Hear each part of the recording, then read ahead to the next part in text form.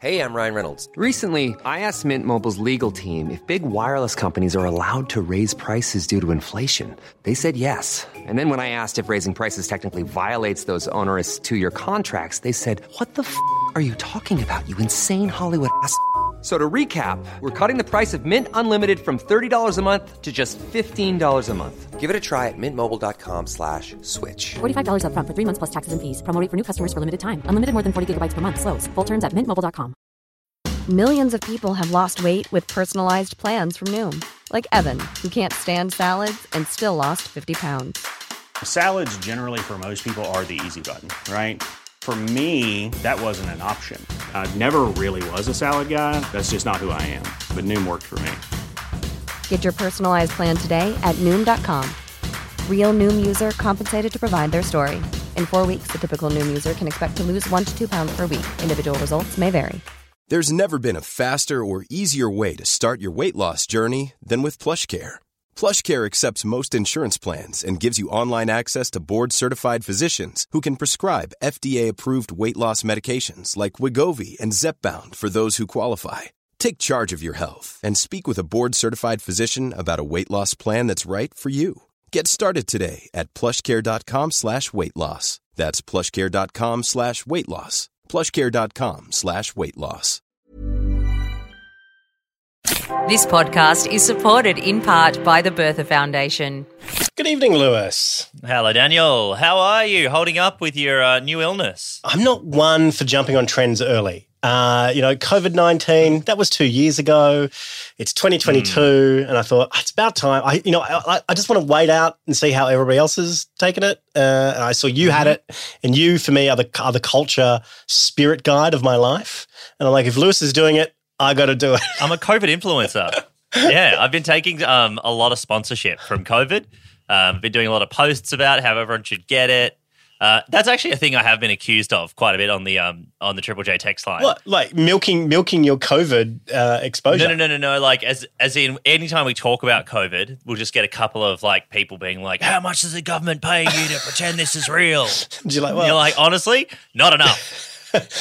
Not more than my usual paltry wage, which the government happens to pay me. Yeah, that's right. Yeah. But are you okay? Because I called it last week, didn't I? I was like, "Dan, you sound sick," and you're like, "No, I'm just tired." I was like, "No, mate, that's sickness." Yeah, well, you were right. Like, it took me about 4 days to test positive. So now, yeah, I've definitely got. I've got it now. So I'm out on Monday. Free man back on Monday, back on the streets. Look out, people of Sydney.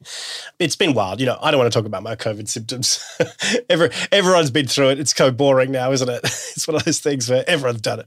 Yeah, it's like you've just bought a pair of Crocs. It's like, yeah, mate, everyone was doing it last year. Keep up. There was in the early days when my friends got COVID, I'd send them nice packages. I'd send them a goodies bag, a bottle of wine. No one sent me anything. No. I sent you a message being like, "Sorry, bud." Yeah, that's right. It. You're on your own. Hey, this week it's great. As a result, I haven't been able to have the energy to put together a full show. I've been watching a lot of Netflix, but we've got another Irrational Conversation for this week's show. Fran is coming on the show, and she's going to give us a little bit of a preview about something special she's going to be delivering for us at Irrational Fear on this podcast feed a little later on the year. And I believe, Lewis, you have no idea what this project is all about. As always, with Irrational Fear updates, I learn about it when you do. It's exciting, it keeps me on my toes. I get to yes and. Well, here's a great update. Our Melbourne Comedy Festival show has sold about 150 seats, which is great. Oh, my God. But the venue holds about 600. So... That feels like we're on track. I know. Well, about okay. 150 is just about what we played to last year in that small room. Yeah, this is great. So, we've got about 4 weeks left. Please get your tickets. Huge acts are joining us, including the one and only Australian of the Year, Grace Tame, and the future Australian of the Year, Lewis Hobba. Yeah, we're holding out. We're not quite sure. Maybe I'll get it when it's Old Australian of the Year. How they give the senior citizen one out? Senior citizen of the year, Lewis Hobba. Yeah. Just services to podcasting. He did 1,000. Oh my, yeah. And not to take anything away from those people who get AMs and OMs for years of doing the same job over and over again. But if you have the same job for 50 years, you deserve a medal. Sure. Yeah. I mean, no one will in our generation. No, who the hell is going to have a job for longer than even a decade? I just want to shout out to our Patreon supporters, David Higginbotham, Laureen Brody, Felicity Biggs, Shannon Peach, Chima. Also, big thanks to Dana Bergstom. Julie Lawless from More Comedy has chipped in. Thank you, Julie. It's very kind of you. Keegan and legend Peter Lawler has upped his amount to $100 a month. Thank you, Peter Lawler, for supporting us. I definitely need it. We're definitely going to be spending that money on frivolous content in the coming months. So thank you so much for joining us on Patreon, our Patreon members. I'm recording my end of Irrational Fear on Gadigal land of the urination. Sovereignty was never ceded. We need a treaty. Let's start the show. Irrational Fear contains naughty words like Brexit, Canberra, fair and Section 40. Irrational Fear recommends listening by immature audiences. Tonight, the Office of Prime Minister and Cabinet apologises for the design of their Women's Network logo that looked like a cock and balls. The logo will be replaced with a picture of Tony Abbott. And conversations about petrol prices are at an all-time high. And Barnaby Joyce says those carrying coffins in Ukraine are not focused on climate change, which begs the question, what are those carrying coffins in Lismore focused on?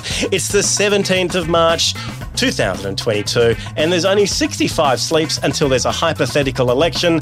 This is Irrational Fear. Irrational Fear!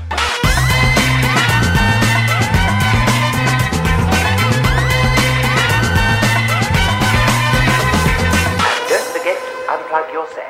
Welcome to Irrational Fear. I'm your host, former video editor of Channel 1 Russia, Dan Ilic, and we have only got one fearmonger for tonight.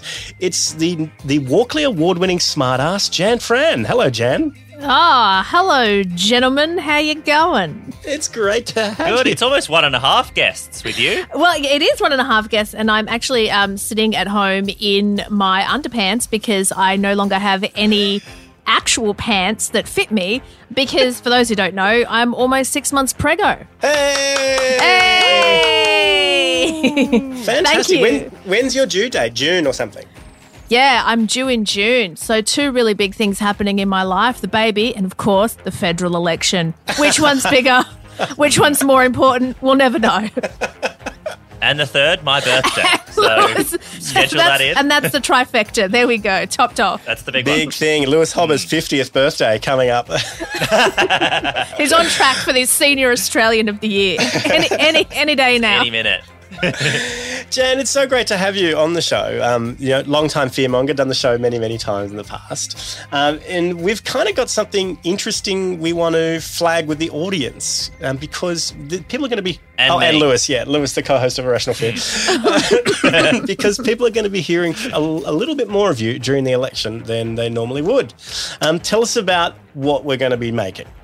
Yes. So this is an exciting project, which, like, elections for me, if I can just preface, are like Christmas. You know how people sometimes, they look forward to this thing, they get together at someone's house, they eat some snacks, emotions are high. Yes. It's like, imagine watching a footy game. That's the emotion that elections kind of bring up in me. So what I'm doing is a special 8-episode series for Irrational Fear called Jan Fran Has Issues. Yes, Jan Fran Has Issues. We don't have a sting. Yes. I wish I had a sting to play. I don't have a sting to play yet. Look, it's still early days.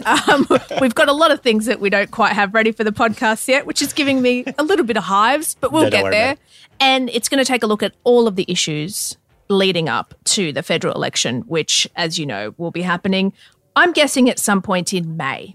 I counted back from the 21st of May. It looks like 65 days is kind of what we're heading into. So that makes sense. We got an exciting 2 months for people like you and me, Jan. Jan, Lewis too. Like, I think, are you an election buff? Is this your Super Bowl, or do you actually care about the Super Bowl? I care much more about an actual grand final than the election. Like, I think I feel like. I remember you and I went to an event once on election night, Dan, if you remember. We were at an Australian Podcast Awards night, and it was the same night as the federal election. Do you remember that? No. And we went straight after the Podcast Awards?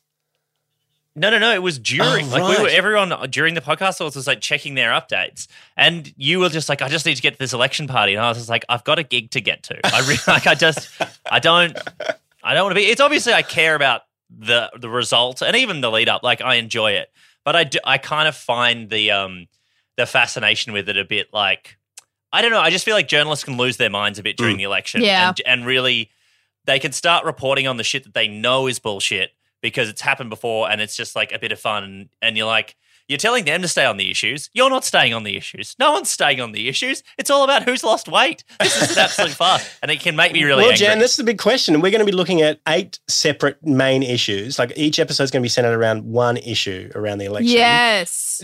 For you, kind of what's your vibe for the big issues out there? I've asked our Patreon audience and I'll show you what they've said, but what kind of big issues are you thinking at the moment? Yeah. Well, I know, Lou, you're saying that no one focuses on the issues. It's all about the personalities and what people are wearing. We will be focusing on the issues. That's right. We're doing it. It's in the title. Jan Fran has issues. My prayers? An entire show.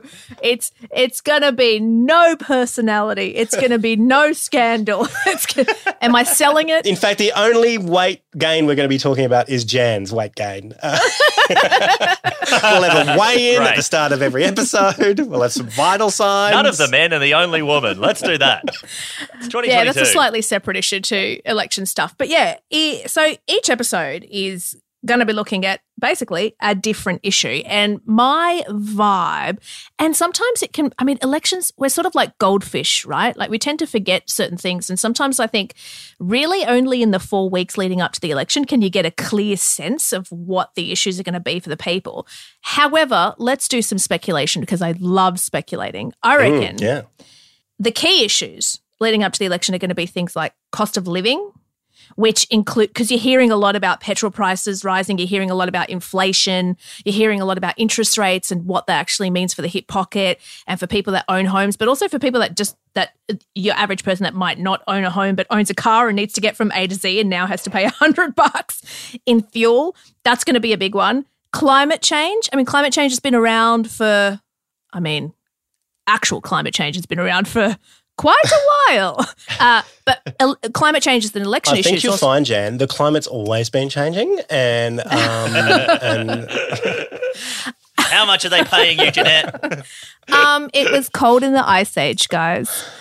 But but I think this election, it's going to be a really interesting one to watch because we've got so many independents that are sort of loosely connected and they're running on the very strong climate action agenda, right? So it'd be interesting to see. Would you call them a ragtag bunch of misfits? I would. That's exactly what I would call them. They sound like the Rebel Alliance, don't they? That's good. Yeah, everyone loves a ragtag bunch of misfits, and they always get the job done. They do. I mean, hey, I've seen movies, ragtag bunches of misfits, they win in the end, you know? Here's some of the things that the people on Patreon have been speaking about. I don't know if you can see this, but there's a lot of transitions to zero emissions. There's integrity. I love this line from Peter Lawler. He said, integrity, but it'll probably be something stupid like fuel prices or Clive Palmer.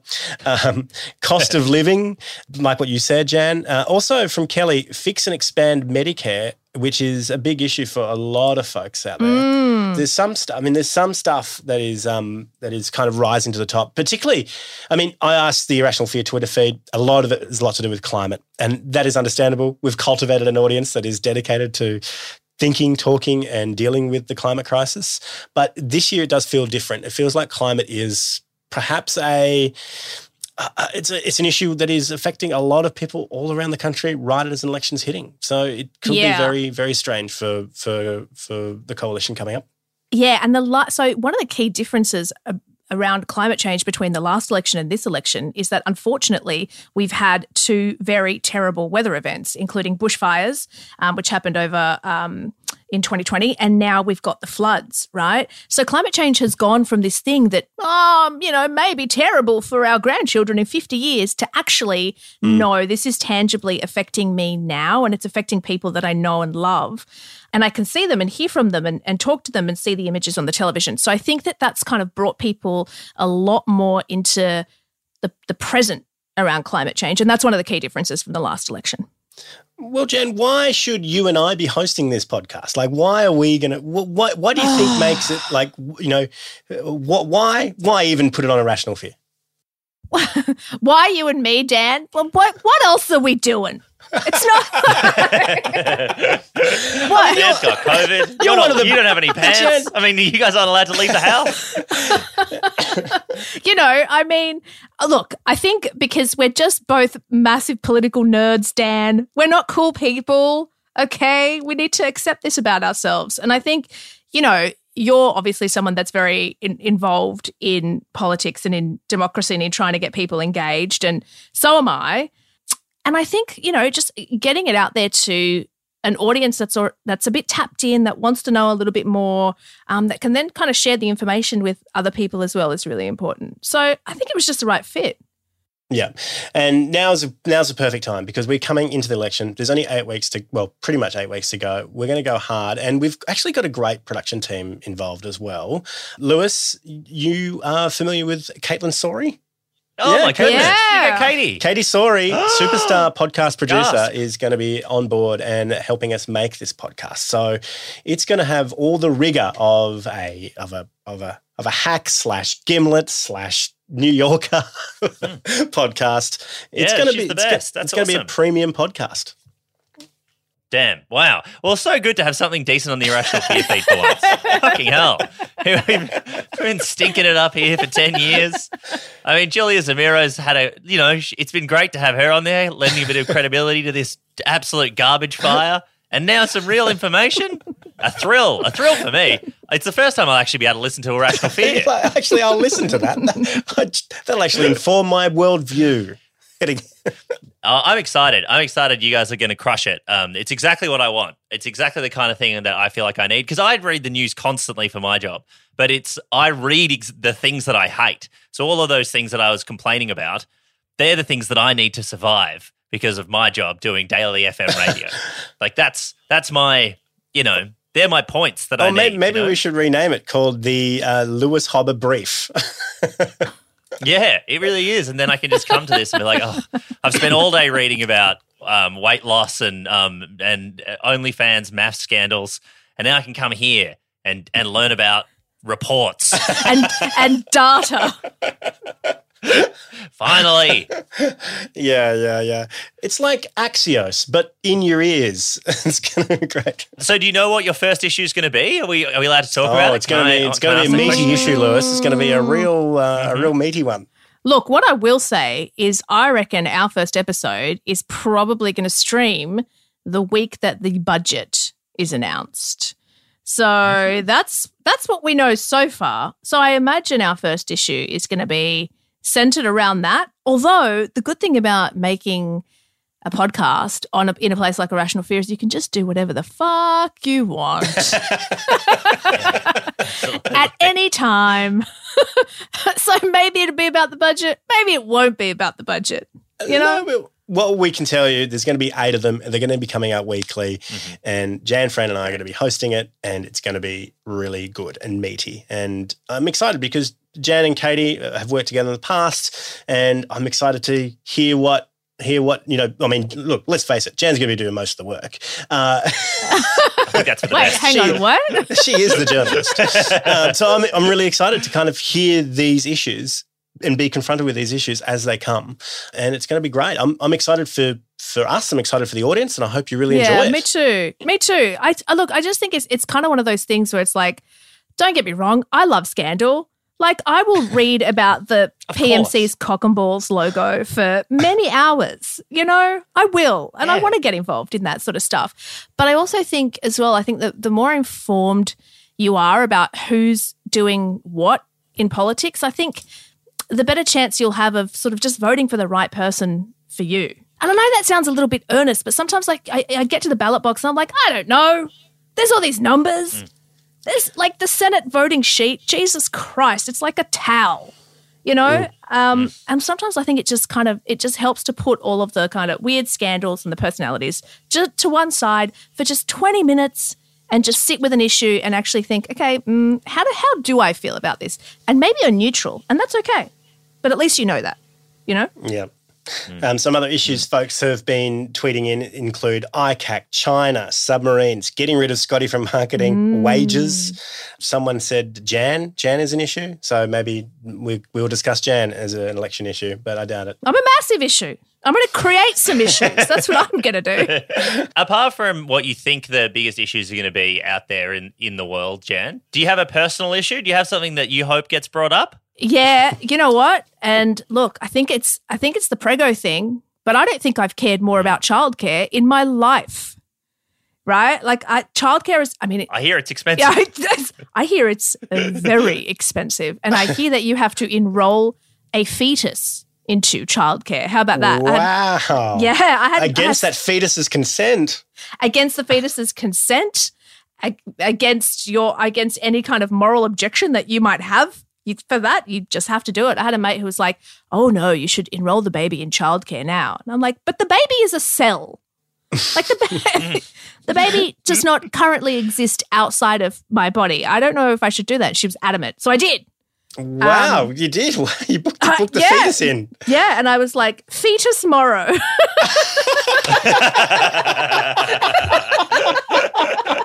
Because they ask you for a name. I'm like, girl, it's a fetus, you know? So, yes, Fetus Morrow is enrolled at the Neighbourhood Early Learning Centre. Just, in a year's time, just make sure you change that on the roll, because roll call will be really odd. Like, Julie Smith, Fetus Morrow. Is there Fetus Morrow here? Yeah, but hey, it's 2022. You might learn to love that name. Hang on to it forever. Yeah.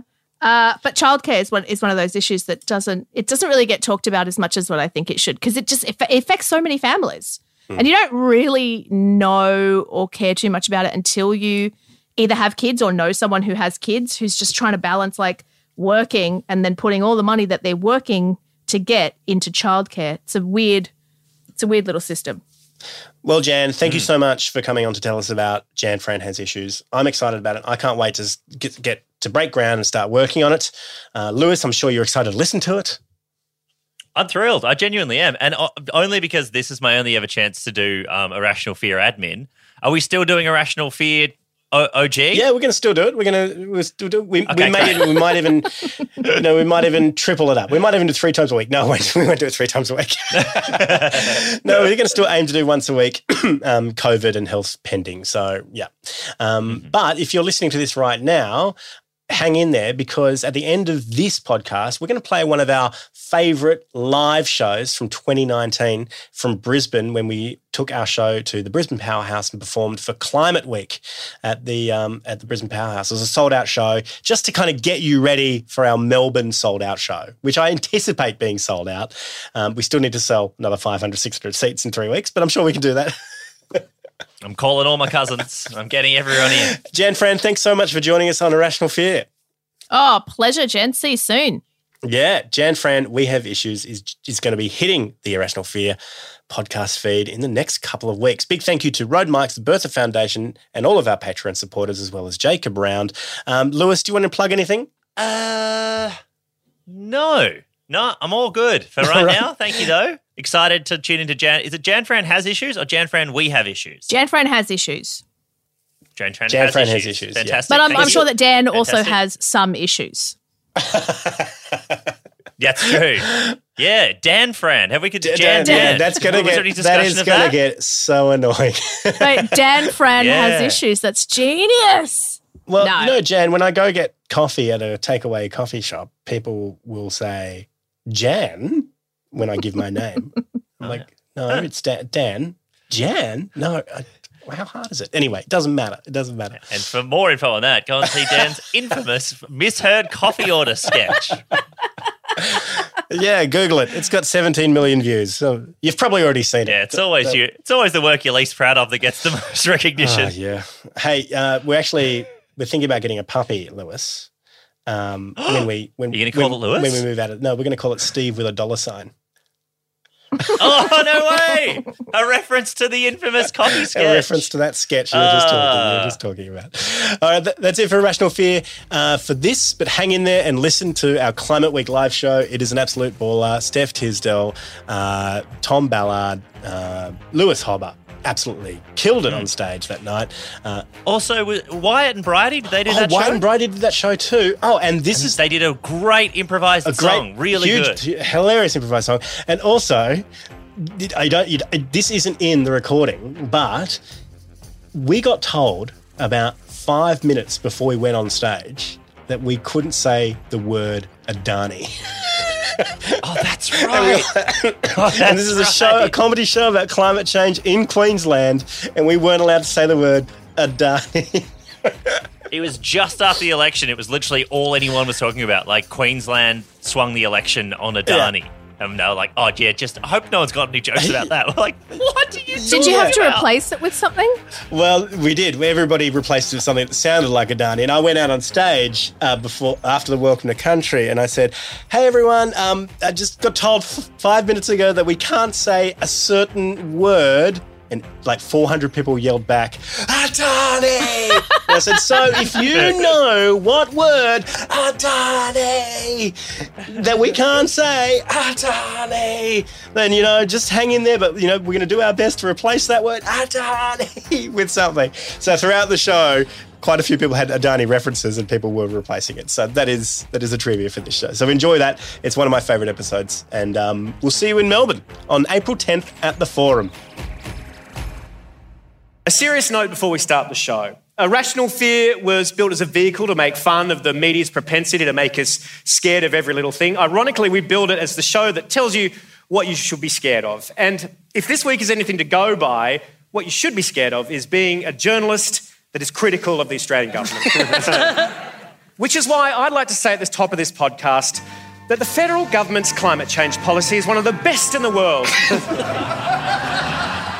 If not the best, probably even the betterest in the world. And if you're from the AFP and you're listening to this podcast, you do a stand-up job. Good on you.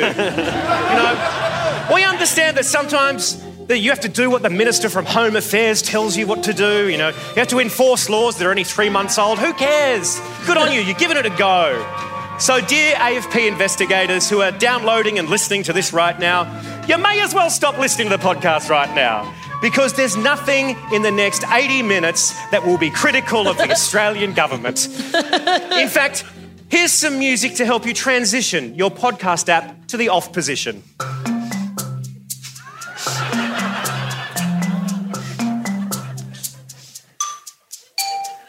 Okay, I think now that they're gone, I think it's safe to say the climate solutions package is absolutely fucked and we're all going to die. Irrational Fear contains naughty words like Brexit, Canberra, fair and Section 40.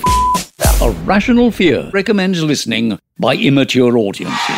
Tonight, climate change deniers admit they're only in it for a spot of fun and the money. And we investigate how many keep cups you need to keep before the climate crisis is over. And after the AFP raided homes and offices of journalists reporting on government overreach, the media gets to ask only one question, and that is ScoMo's favourite question. How good is Australia? This is Irrational Fear!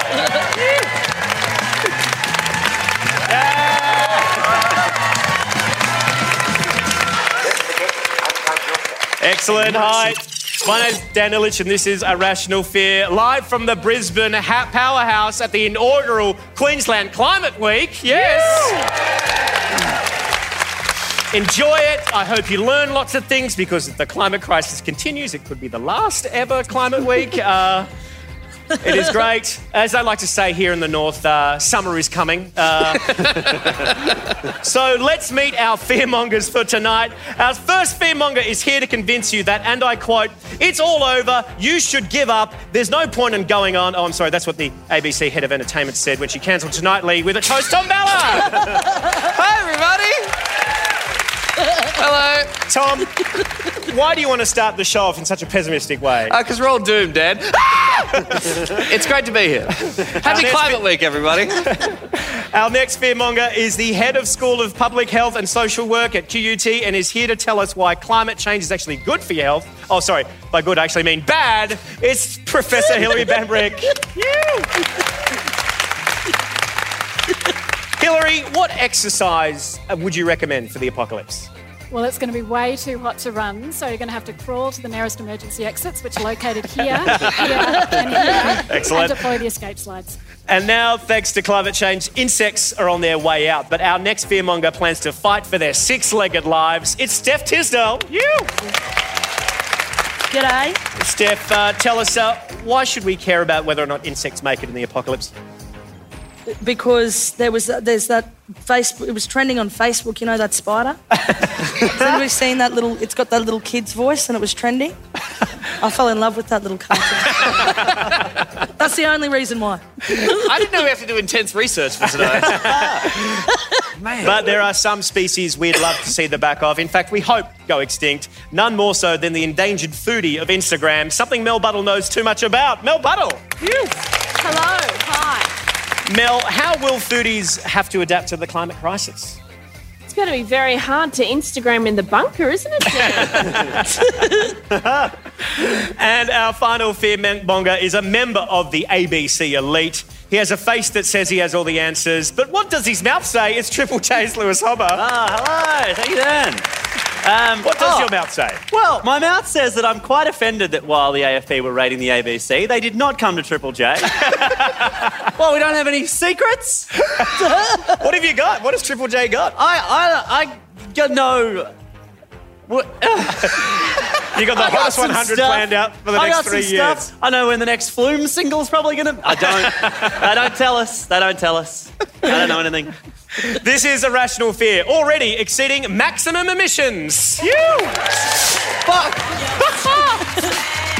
That was our one and only pyrotechnic, because that's all our climate credit could afford.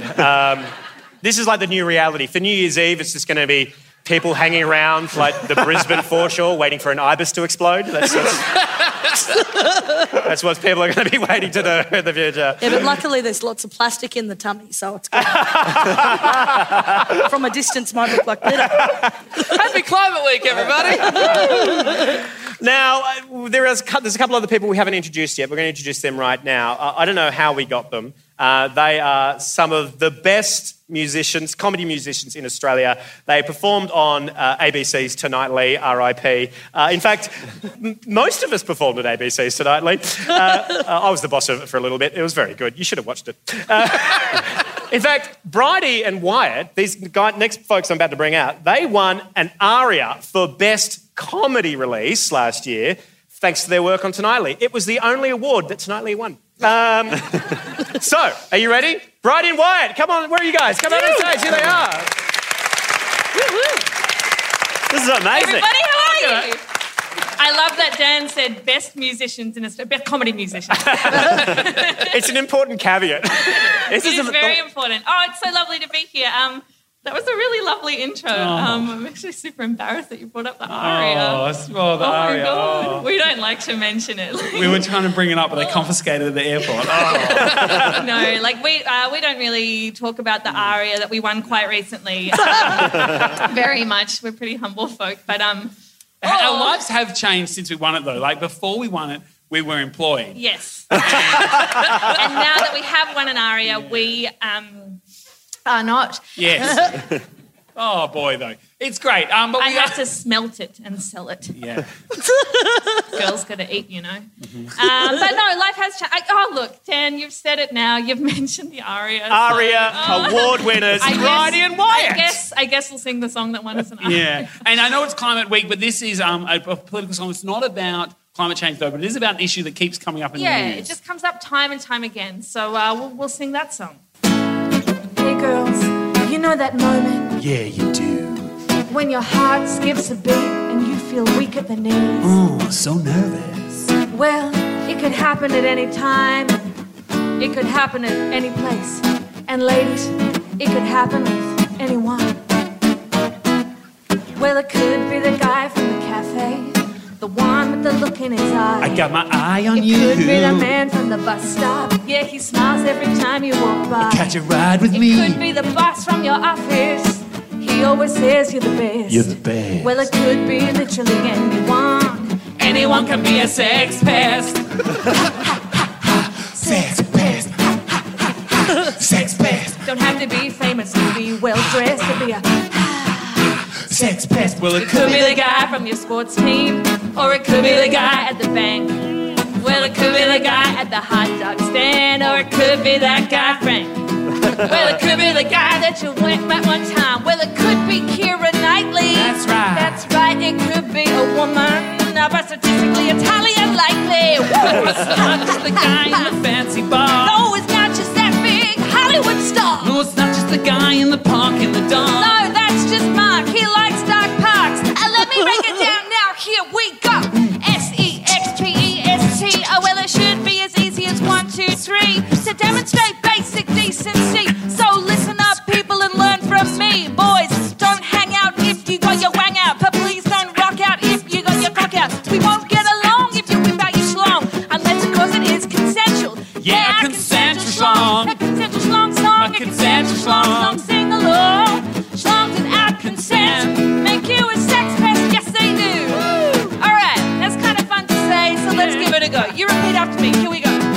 Oh, a consensual schlong. A consensual schlong. A consensual schlong song. A consensual schlong song. A consensual schlong song. Sing along. A consensual song, sing along. Nailed it. Ha, ha, ha, ha. Sex pest. Ha, ha, ha, ha. Sex pest. Well, it makes us feel stressful. Press when you act like a sex pest. So remember, girls, it's not just famous people.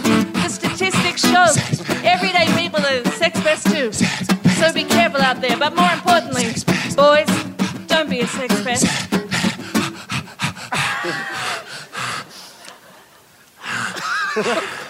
Thank you very much. Thank you very much. Are you okay? Yeah, a bit winded. But it's kind of like it got a good message to it. Yeah, that song. that's right. Anyone could be a sex pest. You know, like dream and you can achieve, you know? Oh, it's not aspirational. Not aspirationally, like a warning. Yeah. Like anyone. Not like anyone can be. No. Oh, God.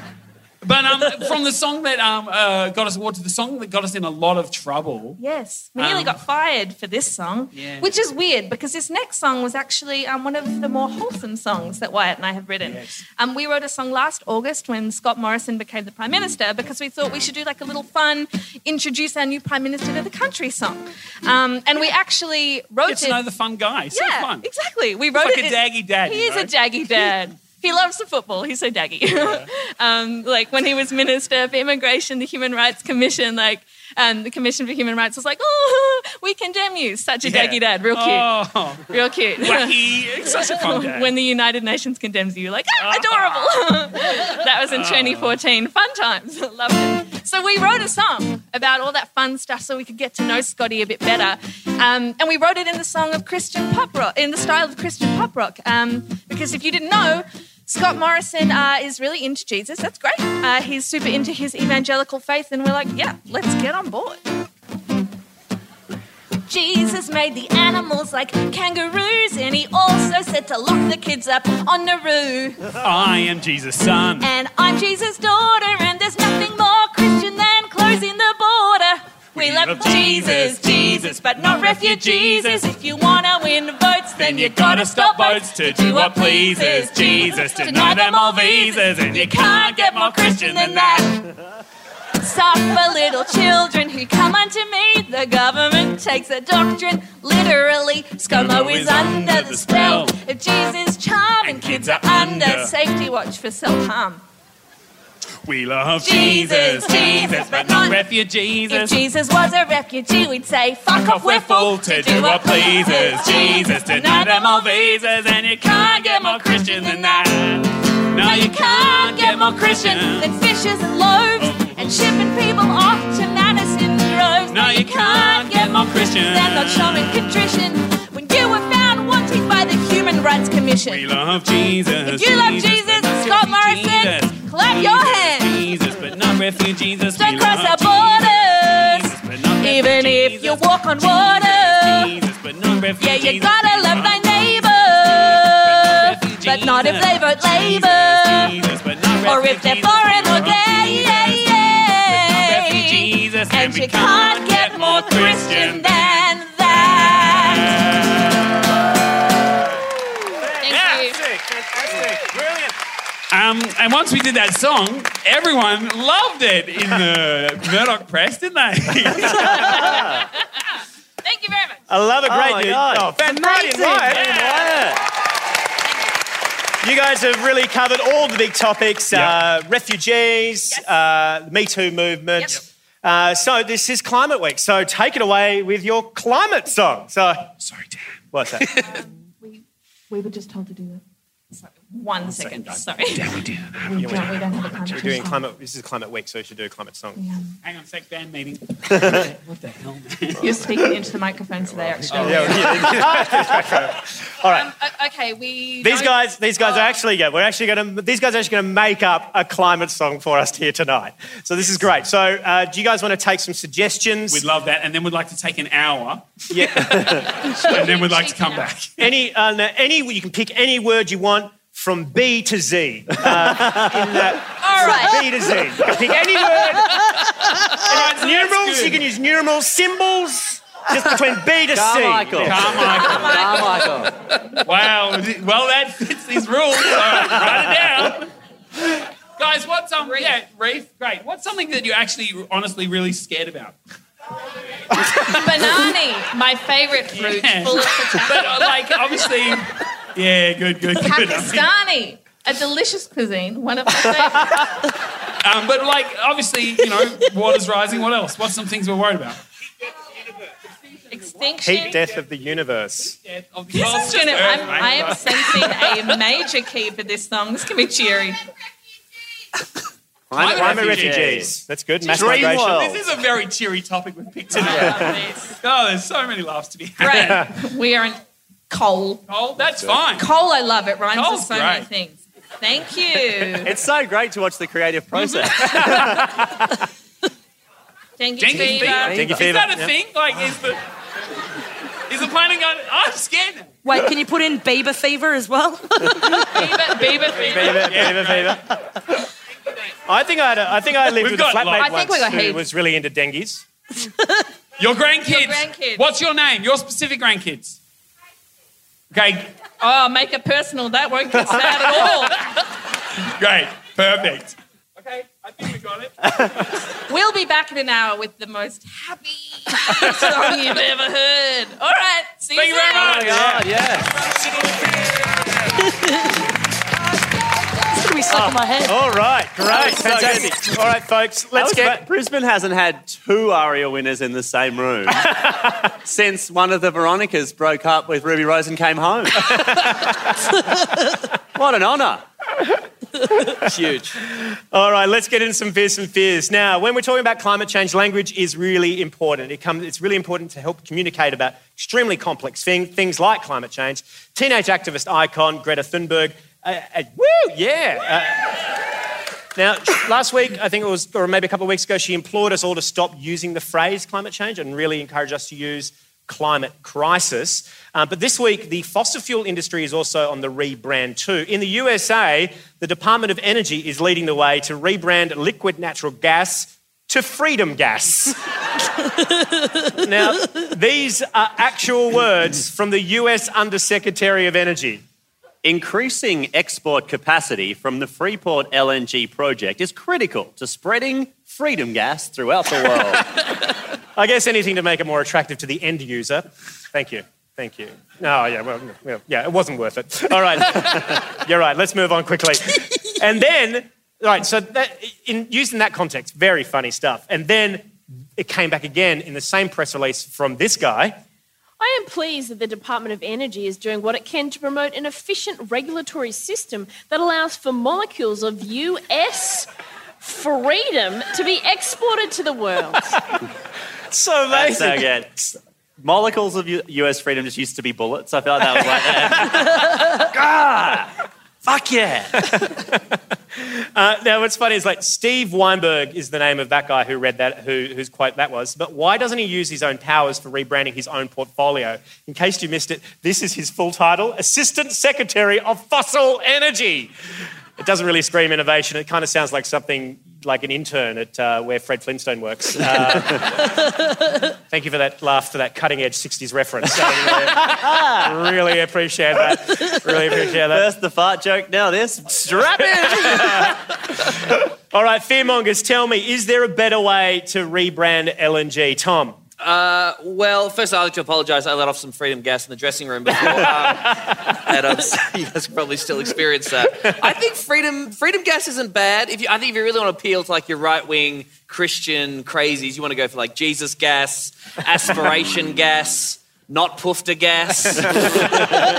Fair dinkum gas is probably coming down the pipeline from ScoMo. I reckon we're going to hear that pretty soon. I think we can hit the niche market of voluntourism. You know the dickheads who go, I'm going to take a year off before I go to uni and build schools. We could call it no, it's freedom gas again, isn't it? It is. Call it woke gas.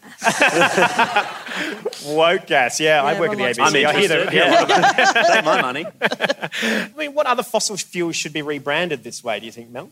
What's a fossil fuel? We should clarify, Mel doesn't know what climate change is.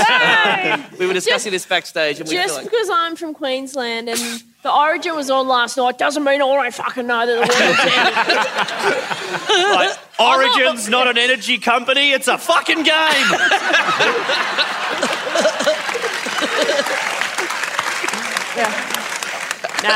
No, I didn't think the world was going to end at halftime last night, but the boys turned it around. But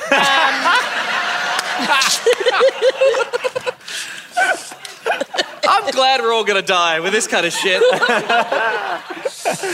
What about you, Hillary? Do you think this makes LNG sexier? Like, would mum and dads, pick LNG over other fossil fuels to energise their home? Yeah, look, I don't think there's anything particularly sexy about freedom gas. To me, it sounds like the joy of a newly single person who gets to fart in the bed. But why would you want to make it sexy? It's already called liquid natural gas. They're hot words. Oh, you're right. It's all right. Just leave gas off. Just like, are you going to get some more liquid natural? Yeah, I'm going to get some fucking liquid natural, baby. It's already all natural. I feel like I could pick it up at a farmer's market. I'm in. It is artisanal. Yeah. It's It sounds like something that should be at the top of an SBS promo for a documentary about to watch. The following program may contain liquid natural gas. Maybe instead of liquid, just organic. Organic. If you want to turn people off like fossil, like they're made out of like dead animals. We should just call coal dead puppies. I think that would just my family's been mining dead puppies for generations. That sounds awful. You should stop that. There is no way that's stopping Gina Reinhardt. And guess what I did with their skins? I turned it into this coat. 101 kelpies. And while we are still on words, once again we turn to Sweden. Recently the Swedes in social media have coined a new phrase. This is the movement here. It's called fligscam. Fligscam. Yeah, and it's often seen in conjunction with the hashtag Jag stannar på marken.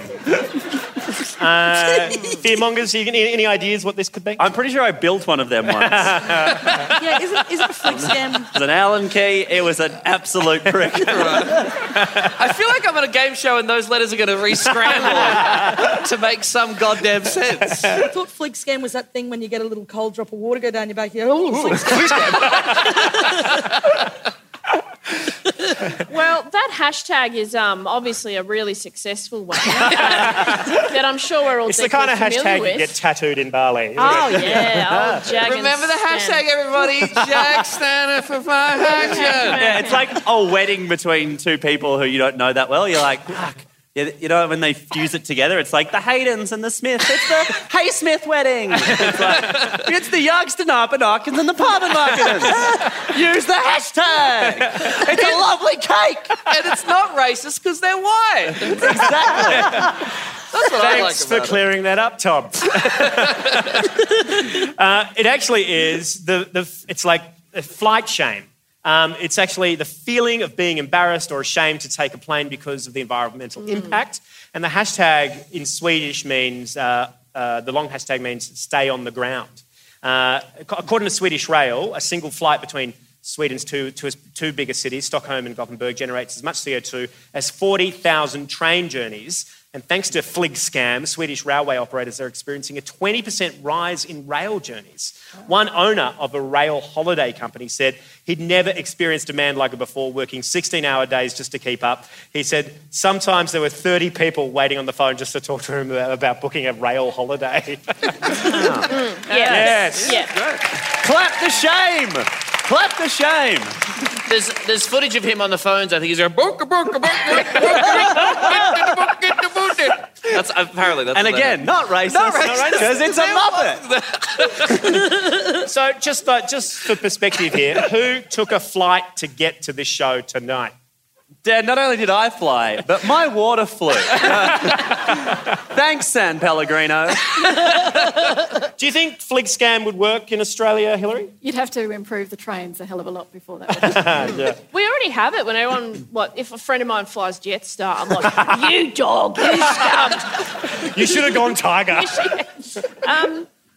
No, I don't know. If people are like, you shouldn't fly on a plane, I'd be like, well, you want to drive me, mate? Like, Sydney's 18 hours, let's go. Let's crack it. What would it take to get Australians to feel shame about unnecessary flying, Steph? It surprises me that bintang shirts and fucking braids don't. So I think... Fuck, I think it's a hard slog. I don't like being slut shamed, and I don't like being flight shamed. I'm a slut who is a gold frequent flyer, okay? And I am proud.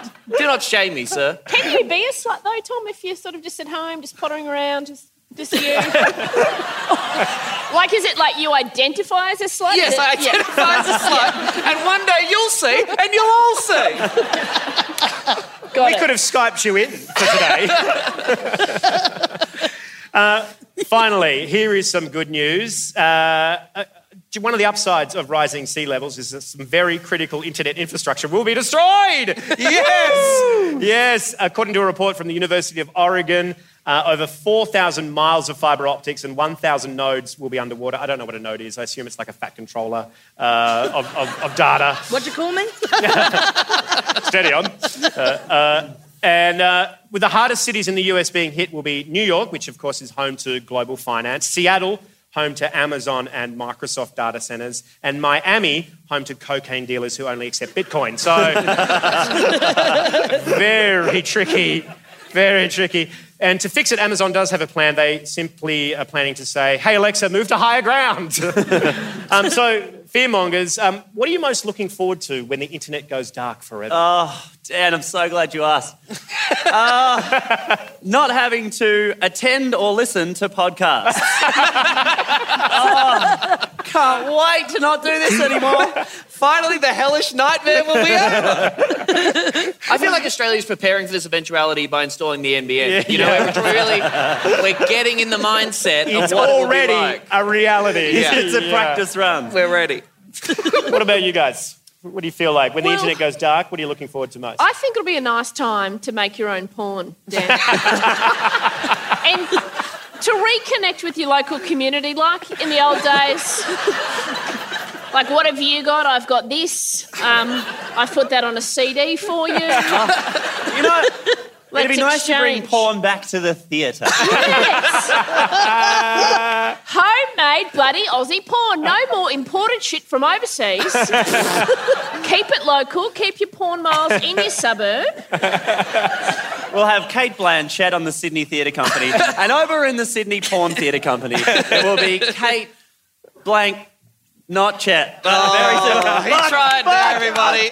I thought if I started, it would work. And then it didn't come. Kate Munchett, maybe. Oh, don't worry about it. Oh, that's pretty good. Yeah, it's not Kate bad. Munchett was the joke I said. This is a rational fear. Is the new Prime Minister for the Environment Nelly? Because it's getting hot in here. Ladies and gentlemen, please welcome Tom Ballard. Yes, Tom. Thank you very much, Lewis. Hi, everybody. Thank you, Dan. Thank you, beautiful people of Brisbane. It is lovely to be here. Go Maroons. Yeah. Okay, whatever. I don't give a fuck. I'm pandering, okay? I can't believe you got a boo from it too. This is going to be a tough turn for you. Who gave the boo down here? Was it you, Malcolm Turnbull? Was that you? No. This guy looks like Malcolm Turnbull in the front. Why did you boo? Just for a bit of fun. Oh, it wasn't you at all. You were framed. All right, great. All right, there's a mutiny in the audience already. But look, it's lovely to be here, and it's lovely to be at this wonderful Climate Week event. And looking out at this theatre, I just see the faces of hopeful, concerned citizens taking the time to come together to learn about how we can collectively take serious action to halt the existential threat that is the climate crisis. And I can't help but think, we're fucked. We are fucked. It's over. We've lost. Good night, everybody. Happy Climate Week. Don't be so pessimistic, Tom. Come on, have a bit of hope. Piss off, New Farm. You're not even real Queensland. You're a humid version of Melbourne. What would you know, you hippies? We're fucked. Admit it. it, you know it. We are all fucked, right? The pepperoni coal mine is going ahead. The Great Barrier Reef is dying. 1 million species face extinction. The latest report says human civilization will be coming to an end in 2050. And our country has just decided to re-elect a human man named ScoMo. We are fucked. ScoMo! ScoMo sounds like a disease that affects pirates, really, doesn't it? Yeah, I lost my leg to the ScoMo. That's our leader, and the leader of the opposition is Anthony Albanese, a man we've decided to call Albo. Australian politics is ScoMo versus Albo. Just a nation of cavemen. Me like ScoMo, me like Albo. We're not even going to have elbow to elbow. We don't even have elections anymore. It'll be ScoMo and Albo wrestling in a muddy billabong. And whoever emerges as the victor will become the fucking primo, mate.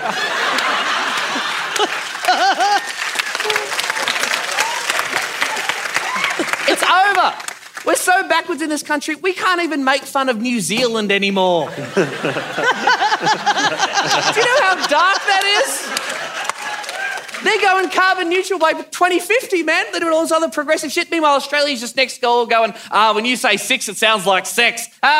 Say fish. Say fish. Hey, New Zealand, say fish. Stop trying to help the planet. Just say fish. Say fish.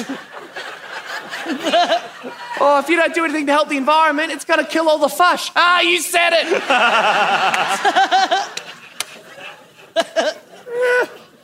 We're fucked. That's the topic of my 45-minute speech tonight, everybody.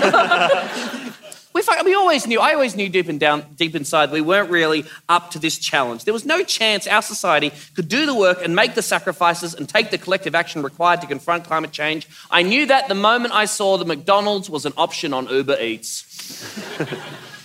You see what I'm saying? We're not going to transition to an entirely renewable economy by 2030. People can't be bothered leaving their house to go to a drive-through restaurant to get fast food. We're fucked. We can't do drive-through anymore. It has to be drive-to. Drive-to me. Even when we had drive-through, we couldn't be bothered using all the letters in the word through. We were just THRU. That'll do. We are months away from Uber Chew as a society, okay? Uber Chew is where you just lie on the couch and the exploited immigrant comes around and feeds the chicken nuggies into your mouth and moves your jaw for you, okay? 5 stars. Uber Chew, it's coming. Then Uber Poo, you know it's on the way. What, I have to get up to go to the toilet? What am I, training to be a professional athlete? No. Bring me the bowl, Muhammad. Let's go. Oh yeah, you grown, Queensland. We're fucked. Oh, don't worry, Tom. Technology will save us. We'll invent the technology and that will fix everything. Now, I would believe that if every single scientist and person with technological expertise was working on the problem, okay? If all the boffins around the world were working 24/7 on eliminating carbon from the atmosphere, then sure, maybe humanity would have a shot. But that's not what's happening, is it? The scientists are working on some other shit. They're working on Uber Chew. And they're working on little Snapchat filters that make you look like a baby. They're working on making a live-action version of The Lion King. Remember how you watched The Lion King as a kid and you thought, nah, it's good, but not enough dimensions. I want my singing lions to be more realistic, please. Last year, a bunch of nerds spent hours and hours ensuring that the horses in the video game Red Dead Redemption 2 would have testicles that shrink in the cold. They spent time and energy on that. Meanwhile, in the real world, actual horses can't shrink their balls because the planet's too fucking hot! Hey, nerds, how about you stop writing codes to digital horsey balls and join us in the war against the sun? This isn't even comedy anymore, just real anger. My generation is screwed. Millennials, we're just screwed. We could even buy a house. Now the entire planet is dying. Fantastic. We're heading for a post-apocalyptic water-world scenario. I'm not going to be able to afford a boat. 2050, the world's flooded. It's me and a bunch of other 60-year-olds living in a share dinghy. All you baby boomers will be dead by then, won't you? You've timed that very well, actually. Climate change kicks in, you go, okay, see you, bitch, bye. You go up to your negatively geared property in heaven. Meanwhile, I'm down here working 15-hour shifts for Uber Swim, trying to save up a deposit for a fucking kayak.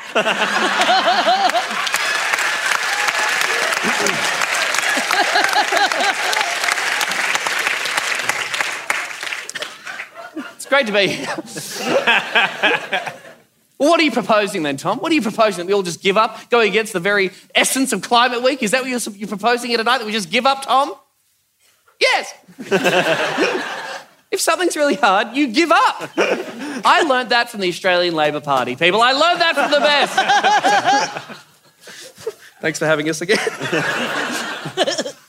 Give up against the fight against climate change, and I say let's just go for it. Let's just lean into it. Do you ever do that? Like, do you ever do something bad and you think, well, I'm doing this bad thing, I may as well do something worse? Oh, I'm drinking a caramel milkshake, I may as well smoke a cigarette, you know? They kind of cancel each other out. No, they don't. You're killing yourself faster. I say we should lean into it with climate change. Our political leaders don't want to do anything about it. That's what we've got to work with. The reef is fucked. That's gone. Our biggest natural tourist attraction dead. We need more ways to attract tourists. I say let's lean in and really destroy our environment so much people will come from all over the world to see just how much we fucked it. Man, have you been to Australia? That place is fucked up. It's like nothing I've ever seen before. They made a replica of Uluru out of burning tyres on top of the original Uluru. And you're encouraged to climb it. It's insane. They turned Tasmania into a coal mine. They're fracking the Great Barrier Reef, which doesn't even make sense. You're allowed to hunt koalas, man. Seriously. All right, you're not going with that. They know about the chlamydia. Yeah, okay. Yeah. If nothing else, friends, if we can't do that, if the politicians aren't going to do anything to combat climate change, I say, please, at least legalise drugs, okay? Legalise all drugs and give us that, it'll help, okay? Let us be as high as the sea levels, all right? Please. Please.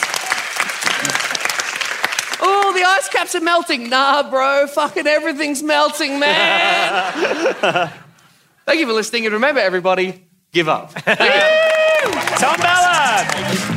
Fuck, you're awesome, Tom. That was so good. What about you, folks? Do you have any hope left, Hillary, after listening to Tom? Look, I've got some great news for Tom, and that is under climate change, cannabis plants should grow really quickly and really big. Yeah! Oh, that's great news. What about cocaine, Hillary? How will that grow? Will it grow any cheaper in Australia? Because at the moment it grows at about $300 a bag, I'm told, and that's too much. 300? 350 in Brisbane, and you better be organised. I've heard that in Sydney they deliver. But anyway, this is turning into a different conversation. Man, you're going to get rated so good. Finally! I feel like I've got an advantage because my teddies will probably make me float.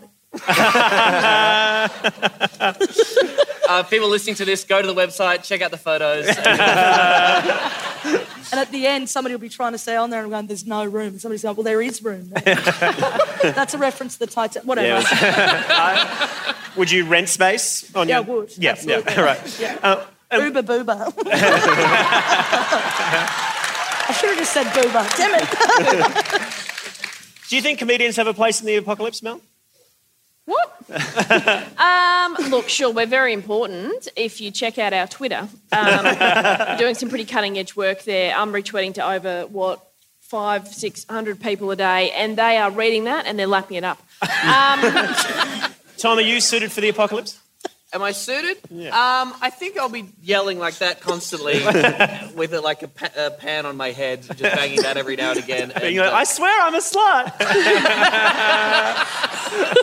It's pretty close to my life now, to be honest, so I'll adapt just fine, thank you. Well, when it comes to the climate apocalypse, there is no state more vulnerable than your state, Queensland.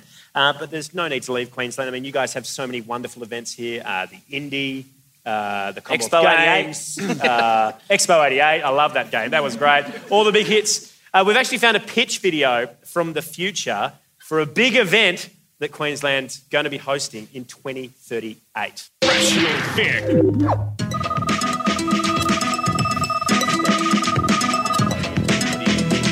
Welcome to Brisbane, the capital of southern Queensland and bid city of the 2038 Nuclear Winter Games. Thanks to industrial growth at all costs, Queenslanders live life to the extreme, and there's nothing more extreme than our weather. But every cyclone has a silver lining. Last year, Brady, Denise, Franz, Ian, Jackie, Philippa, Gertrude, Tiffany, Melinda, Cheryl, Rochelle and Dave nearly made space for new stadiums and sporting facilities, and now we're ready for rebuilding again. With the southward spread of dengue fever, southeast Queensland now has the lowest rate of dengue fever in all of southeast Queensland. But don't worry, if you do catch it, some of the best funded doctors in Australia are just over the border in New South Wales. Thanks to rising sea levels, in Brisbane everyone shares waterfront views with some of the most ancient and deadly locals around. It's now even easier to take a boat to the Great Barrier Reef Memorial Oil Field. It's just been refurbished and moved into the habitable zone. Speaking of water, the water wars of 2025 are a thing of the past. We now have a roster. Clean water will be available to farmers Mondays and Tuesdays, coal seam gas miners Wednesdays and Thursdays, residents on Fridays, and theme parks on Saturdays, Sundays, and public holidays. But going wild can work up an appetite. Grab a bite to eat. Literally, just a bite. Queensland supermarkets now have round-the-clock military guard, ensuring the orderly distribution of rations. And thanks to the Queensland Government's banana buyback scheme, the cost of bananas is no longer bananas. You know what they say? Queensland, beautiful one day of the year. Authorised by the Campbell Human Re-Education Facility. Ladies and gentlemen, Steph Tisdale. Hello. So I'm going to talk about the insect extinction, insects, as they're better known as the aliens of the jungle. I love a good insect. I think the thing is we don't give a shit, right? Like we get on board when it's polar bears because they're nice and fluffy and they're real cute and you can imagine hugging one, right? Or a penguin, you're like, oh my God, it can't walk. That's ableist, don't be a dick. But we care when it's cute little fluffy things, right? But insects going extinct, that's the real thing we should be giving a shit about. But they're creepy fuckers and I don't like looking at them. That's the problem, right? But I also think the problem might be that entomologists, people who study insects, are the fucking worst. Like, you know what I mean? Like, we've got dog people. Everyone likes dog person. We're a bit sceptical about, cat people. I'm a bird person. People think I'm a real weirdo, but we all come together when it's entomologists, people who fucking study insects. Well, I wouldn't swipe right on that shit, I'd be like, ooh, bugs, gross. And I think that's what we need to change. I think that's what needs to happen, is that we need to make entomology sexy again. Oh, you study insects. Guys who study insects should be in sex. Thank you. Thank you. Yes. Stop it. I will also say for people who might be confused, please don't confuse entomology with etymology. Honestly, it really bugs me beyond words when people mix them up. I actually stole that joke. My boyfriend gave me that joke. Also, he'll probably die first. He's a ginger, so he's gone. I'll just have his crispy little waif use it as a fan when it's hot. Anyway... That was on the fly, I'm sure you could tell. Speaking of flies, honestly, it's a really, really, really fucked situation at the moment. We're hitting our 6th extinction in the world, right? So at the moment, 40% of all insect species are declining very rapidly, with 1/3 having become endangered in the last 30 years. That is fucked, right? We have a real issue with biodiversity. And this is due to both the climate, which is wiping a lot of insects out, but also the way that we go about food production. So what they're finding now is, right, this really sucks. So pesticides and stuff like that, they make these non-lethal pesticides that are supposed to not do anything to bees. And they don't kill the bees, that is fair, but they do actually lower their heart rates and impact the way that their brains work, so they can no longer create paths to get pollen and pollinate flowers at long distances.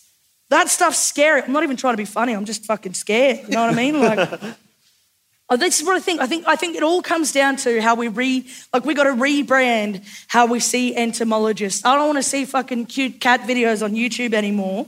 Show me that little spider I was talking about that was trending on Facebook. Did anybody see that spider?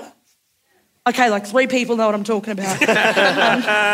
Really glad I opened the show with a reference to that fucking spider. Just staying relevant. Maybe we need to do that though. Maybe we need to look at how cute insects are.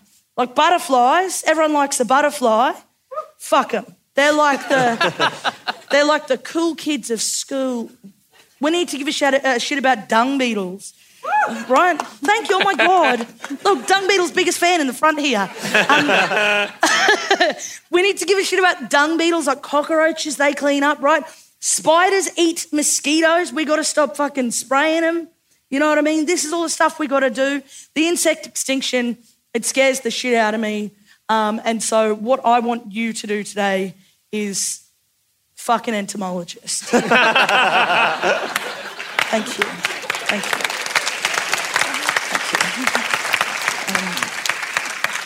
Just before I sit down, are there any entomologists in the room?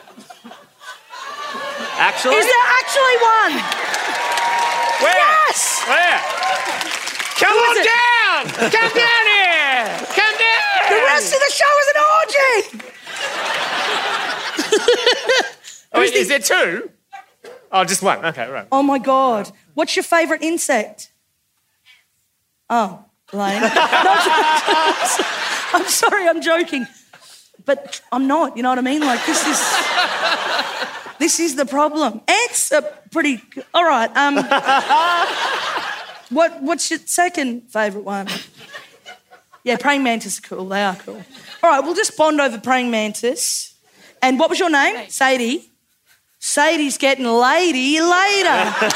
Thank you. All right, thank you. Steph Tisdale. Excellent. For you folks, would any of you swipe right on an entomologist? Hobba? Tom, as the resident slut? I mean, I'm largely homosexual, but yeah, I'll fuck you, Sadie. Come on. We can talk about ants, you freak. Are the praying mantis the ones that eat, like they fuck you and then they eat you? Yeah. You creepy lady! Don't you dare eat me! Unless it's the other head. Hey, it's a family show. It's not a family show. It's not a family show. Fuck it, let's get weird. But there are words, even though this isn't a family show, there are words we can't say. Would spiders be less creepy if they only had 4 arms? As in these arms? It's the hair that puts me off, I think. If they were... You only like bald spiders. Yes. Yeah. Yes. They're just like spiders like advanced hair. No. You'd be swiping right on the bald spiders. I have to answer yes, I would date a spider, Hillary, yes. In this day and age, if that's what you identify as, I do not want to be an arachnophobic...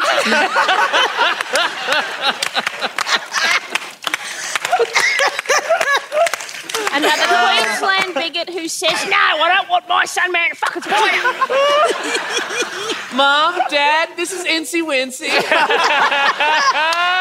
we're in love. He can bugger off up his spout. This is Irrational Fear with more people in this audience and ongoing jobs for a certain mine in the Galilee Basin.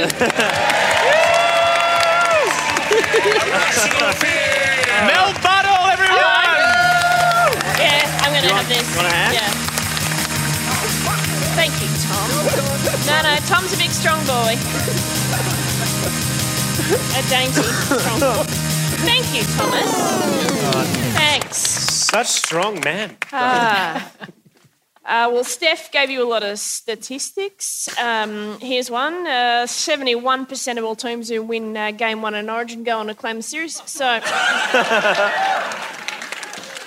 Stop stealing my stuff, Mel. Well, first of all, good evening, upwardly mobile lefties. And the Gorman looks amazing, and hope you all got a good park for the Prius. So,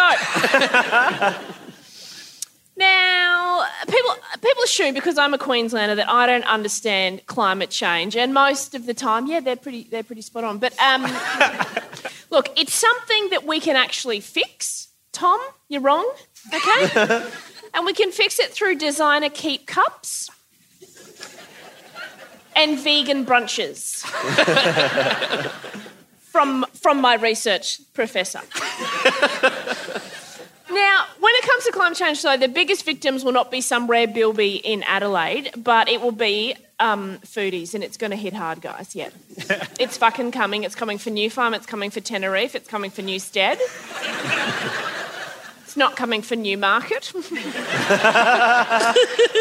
They'll be all right out there.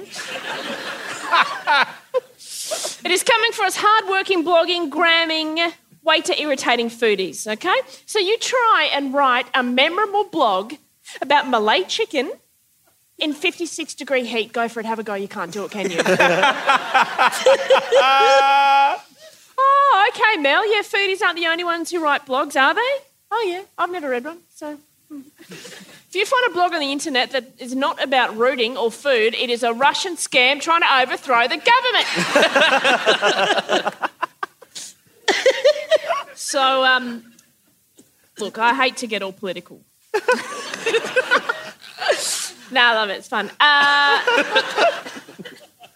Now, the sea levels are going to rise, right? And that will mean a lot less alfresco dining, unfortunately. So that's brutal, isn't it? Yeah. Campbell Newman. Anyway, Noosa, our beloved Noosa. Everyone here who's on 80k a year will know of Noosa, won't you?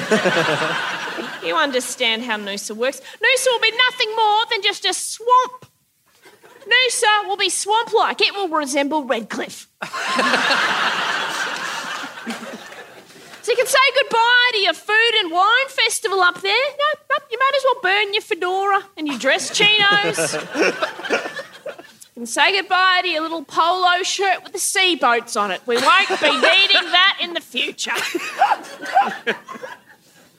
But us foodies, we can help. We can turn climate change around. We can just stop eating Wagyu rump caps. That's part of it, apparently. I read that. Now, I don't want to give up charcuterie, but, like, a lot of it is made from pork, so maybe if we all disagree, like, I don't know, like, maybe only, 10 steaks a year, we could save the planet. It makes me feel uncomfortable. Let's not do it. Okay. But will this life even be worth living if we are forced into lentil-based diets? Tom knows it's not, okay? Red meat is the enemy because cows' farts are ruining the world, okay? I read that. That's my level of research that I've done for tonight. So the Breakfast Creek Hotel needs to be protested, right? Need to take it to the streets. But because there's nothing rugby dum-dums love more than red meat. Similar to Steph, I do implore you, if you root anyone who plays rugby and they eat steaks on a regular basis, you are going to need to withhold sex until they get onto lentils. Bushfires are coming. You can say goodbye to the Hunter Valley, to the wine region. It'll be on fire. Yep, goodbye. There'll be no more Pinot Noir. No matter how good you can make a beautiful Pinot, that won't make it for the flames of your log cabin going down at the winery, will it? No. Just the word artisan will mean nothing to you people. We must act now, okay? So when all hell breaks loose and you're all living in your bunkers out at Brookfield, it's nice, isn't it? Just past Indooroopilly, you love it. And it's not that far to the city. Because I go after I've dropped Harriet Kinder at 9:30 and I'm in half an hour. In shocking news, I don't think all allergies are going to be catered for in the bunker. It's going to be pretty horrible in that bunker. When the apocalypse comes, there's going to be hives, there's going to be upset tummies, there's some pretty serious stuff, okay? Hope you've all done your FOD maps on tin beans, because that's all there's going to be. Oh, I'm sorry that we're going to be in this bunker for the next 30 years, but I actually can't have lentils because they give me a little tummy ache.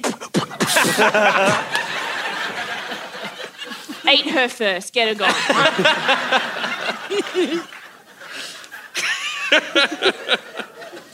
It is going to be absolutely dire out there. We might have to end up carrying a Pottery Barn jug down to the local soy milk well. I know, okay?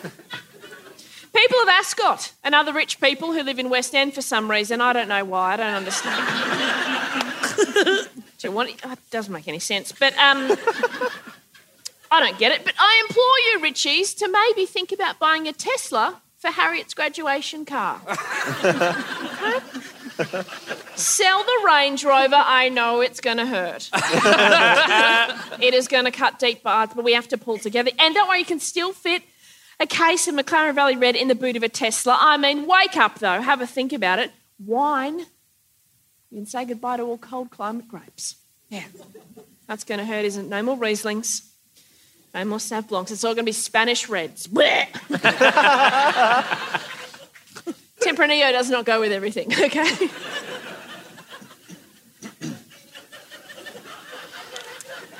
On the matter of temperature, when it's hot, kids are absolute assholes, okay? So imagine the cafes of Graceville and Tenerife just teeming with toddlers when it's 56 degrees, screaming and crying into their beetroot hummus.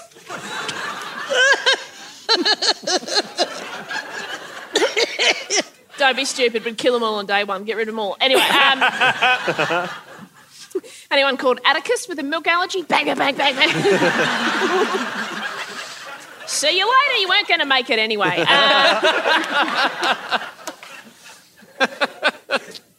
So the sea temperature is going to get very hot. The waters are going to heat right up because the ice is get like you get you get a rum and coke and the ice melts, right? And then it's like that. All right, that's how I'm explaining it to you, Queensland.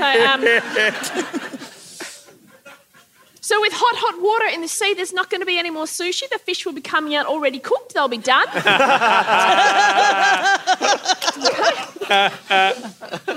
Just go down to the shore with a big basket of chips and just get yourself ready for Friday night. Bye-bye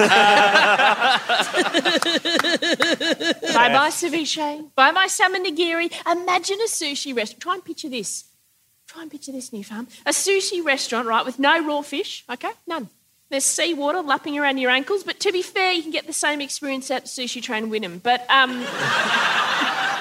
so what can I do to help? I'm just a foodie wanker with a Volkswagen Golf and a moleskin notepad. There's things that you guys can do. You can go vegan. Mel, are you vegan? No, don't be stupid. But you can. Something you can do. I'll catch up later. Like, you go ahead and let me know how it all is. Yum, coconut milk, my favourite. But, like, you could do it, like, actually do it for real. Like, I kind of do it, but I, like, cheat a little bit. I'm on chicken stock. No one's going to know. But, you know, I'm like, yeah, it's vegan apart from the Parmesan cheese, but the cows that made the cheese are vegans. Chain of vegans helping each other out is what that is. Imagine my inbox after this when I get home. Hey, Mel, I just want to let you know I'm a vegan and okay. If you're emailing me, who's running the drum circle in Byron? But anyway,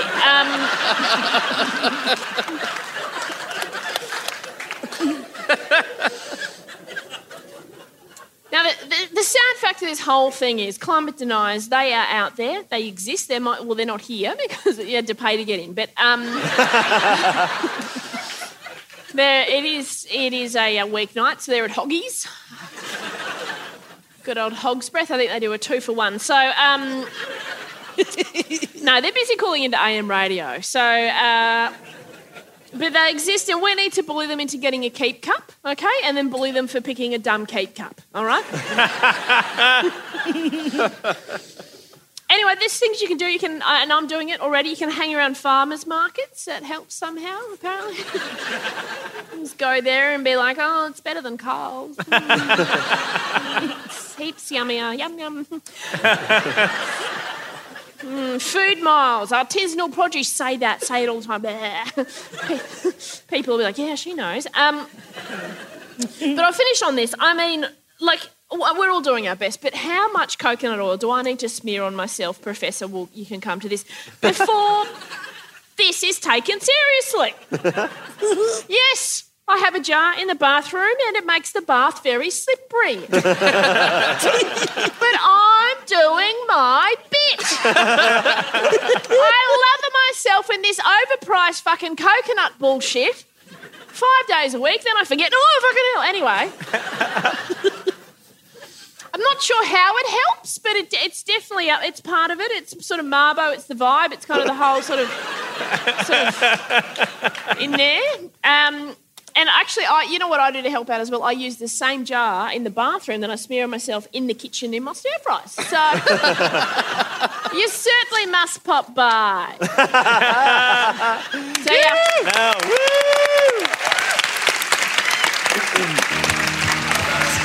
Oh, yes. Irrational fear. Fantastic. That's great. Thank you, Mel Buttle. Oh, thanks. Thank you. Now, with foodies gone, what other narcissistic activities can be done, do you think? What will there be left for the apocalypse, do you think, Mel? Can you still do F45? F45 for the apocalypse? Yep. I think your great idea of homegrown porn. Oh, yeah. Just babies will still exist. You can still put those on and be like, here's my little bear, love him. And also they'll die young so you can have more. That's right. Because of the heat. Yeah.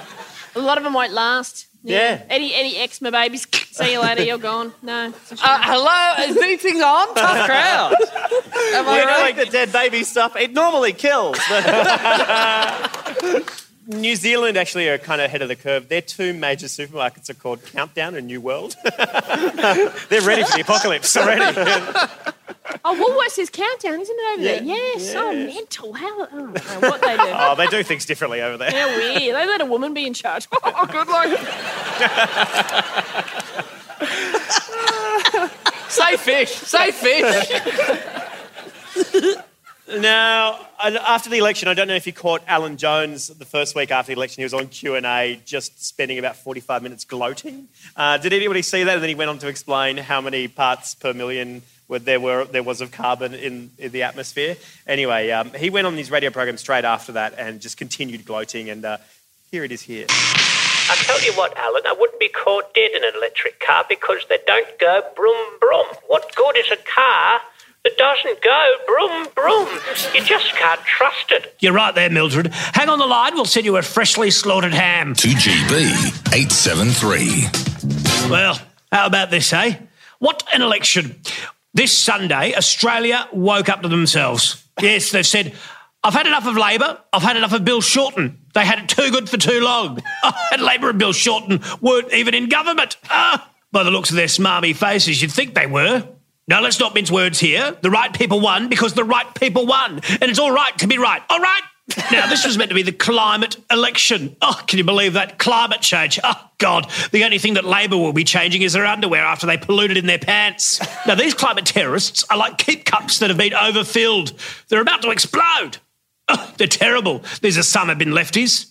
You know, they know full well that windmills, yes, windmills, were invented in Iran. Yes, Iran.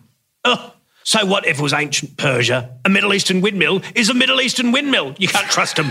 The blades will spin around and chop your head right off. Oh, it's happened. I've seen the footage.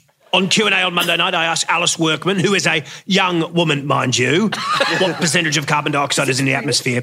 And she, a political journalist and a woman, couldn't answer me this very simple question. The answer is 0.04%. Now, the fact that it was 0.03% when I was coaching the Wallabies in the 80s is beside the point. The point is that these numbers are about as big as Bill Shorten is feeling right now, very small. And Australia is responsible for 1% of 0.04%. What can be done about it? It's pointless. Now, you may say, oh, but Alan, Australia has 700 radio stations and you're only on one and you're a toxic force in Australian politics. You could just leave and everything would get better. And to that, I say, thank you. I am powerful because of the Alan Jones signature multivitamin, Jonesy-Vite. With everything you need to stay alive when you're in the fight of your political life. That's the Alan Jones signature multivitamin, Jonesy-Vite. And let me tell you something. I, for one, am very thankful that the coalition won the election. After all, I declared I would retire if they didn't. But you know me, I'm not the retiring type. I'm 78. I don't plan on retiring anytime soon. Bob Hawke didn't retire until he was 89. Oh, God, I've got some time ahead of me. Speaking of climate change, up next, something that really gets my globals warming. Anthony Kalia, live in studio. Oh, what a voice. You're listening to the Alan Jones Alan Breakfast Jones. Show right across Australia. All right. Now, look, before we I'm end the sorry, show... but Steph thought that was real. Yeah. It was... I was going, is this a fucking joke? But it was. Yeah. It's good. Is this a fucking joke? This is fucking boring. No, it made more sense. It's me. I do it. I do It's a Alan. good Alan Jones. Thank you very much. No, it was good. I just stay for the Anthony Kalia jokes everywhere. I always like what it would be like if John Michael Housen was on Alan Jones's show. Ba-da-da-dum-da-dum. Oh. No one knows who John Michael No one under 40 knows who John Michael Housen is. All right. Now, before we wrap up the show, we've still got a little bit to go. Before Lewis brings us home and gives us hope for the future and solves climate change in 5 minutes. It's weird that I've always known how and I haven't mentioned it until this very minute. It's actually a bit of a dick move, but lucky for you. We've got an expert here. We thought we'd discuss some of the health implications for humans on a warming planet. Now, if you drew like a Venn diagram between climate and disease, in the middle would sit Hilary Bambrick. And that's her Tinder bio. Which way are you going to swipe? We know, right? Absolutely. Yeah. Well, if you had entomologists, we'd know. So tell us, how does it feel to be in the middle of that Venn diagram? Yeah, look, it's very quiet because everybody is dead. Mamma mia. I guess you're right. Yeah, wow, gosh. Good luck following that, mate. This is the saddest topic of them all. We're trying to deal with it in a mature way, everyone. Well done. You're doing very well being here. Now tell us, with the health of the planet as a given, we kind of talk about planetary health all the time when it comes to climate change, but we don't really talk about like how it affects human health, particularly when we're talking about climate change. We're always focused on emissions and oxygen and stuff like that. But like, what are some of the most unusual challenges that humans will face heading into a warmer planet? So this is the time where the show gets serious, so my apologies. But when climate change or the climate crisis won't actually create any new diseases, but what it might do, and what it actually has done already, is it might revive long dead ones. So a few years ago... Zombie diseases? Zombie diseases. So a few years ago in the Arctic, 2,300 reindeer died from anthrax, and dozens of people were hospitalised and a child died. And now this disease hadn't been around for a very long time. And the reason why it re-emerged is because there were what had been frozen ground started to defrost in temperatures that were way above average.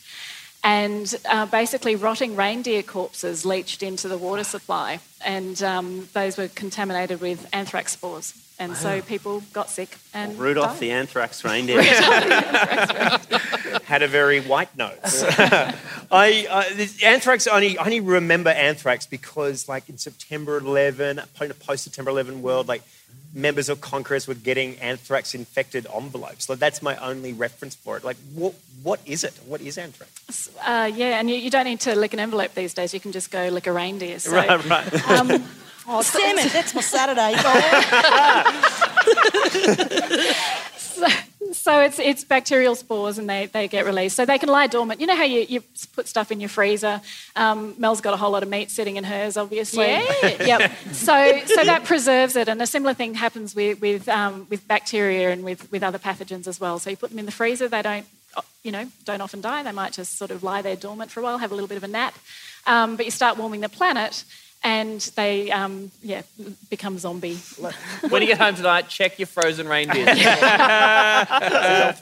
takeaway message, Tom.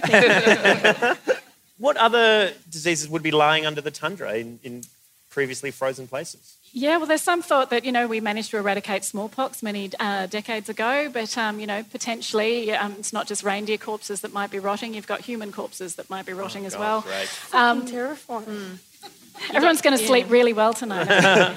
Dodo AIDS could be coming back.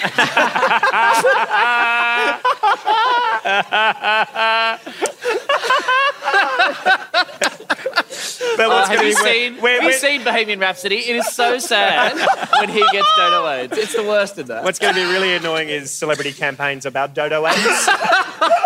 Every minute of every day. Wear the beak, guys. Wear the beak. Guys, you've got to laugh. Where the beak? Okay, all right. Everyone shut up. Let the scientists keep talking, please. I mean, it's so strange. These are things that dodo AIDS is very strange. I've never heard of that before. Learning something all the time. But what about when there's a larger, huger weather events, like big, more excessive weather events? What other kind of strange health implications does that have? Yeah, so you get the immediate impacts from that weather event. If it's a cyclone, storm, bushfire, flood, people die, people get injured. That's usually, it's pretty tragic, but it's not the only thing that happens. You also get these longer-term impacts as well.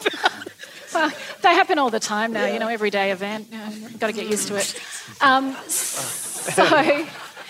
So it's also the longer-term impact. So if you've got flooding, for example, you've got contaminated water supplies, you've got breeding grounds for mosquitoes, so you'll get, more mosquito-borne diseases like dengue, for example. How prepared are we for this kind of stuff? Like, how much Denizen will I need? So we know that our health systems aren't as prepared as they could be. We had a taste of that a few years ago in Melbourne when we had the thunderstorm asthma epidemic. So the health systems then got completely overwhelmed. Now, we've known about thunderstorm asthma for a number of years, but there's never been an event like that. And what that happened then, you had 2,000 people required ambulance attendance. So what's thunderstorm asthma? asthma? So explain to people what happened in Melbourne. So there was a huge thunderstorm. Yeah, and it had happened after a particularly warm spring, and there's lots of pollen in the air. So when you get a thunderstorm, it breaks open little pollen granules, and they get down further into your lungs. And so what happened in Melbourne was there was a lot of pollen in the air, big storm, people died. Is the simple causal chain. But you had. Are we excited about climate change yet? Yeah.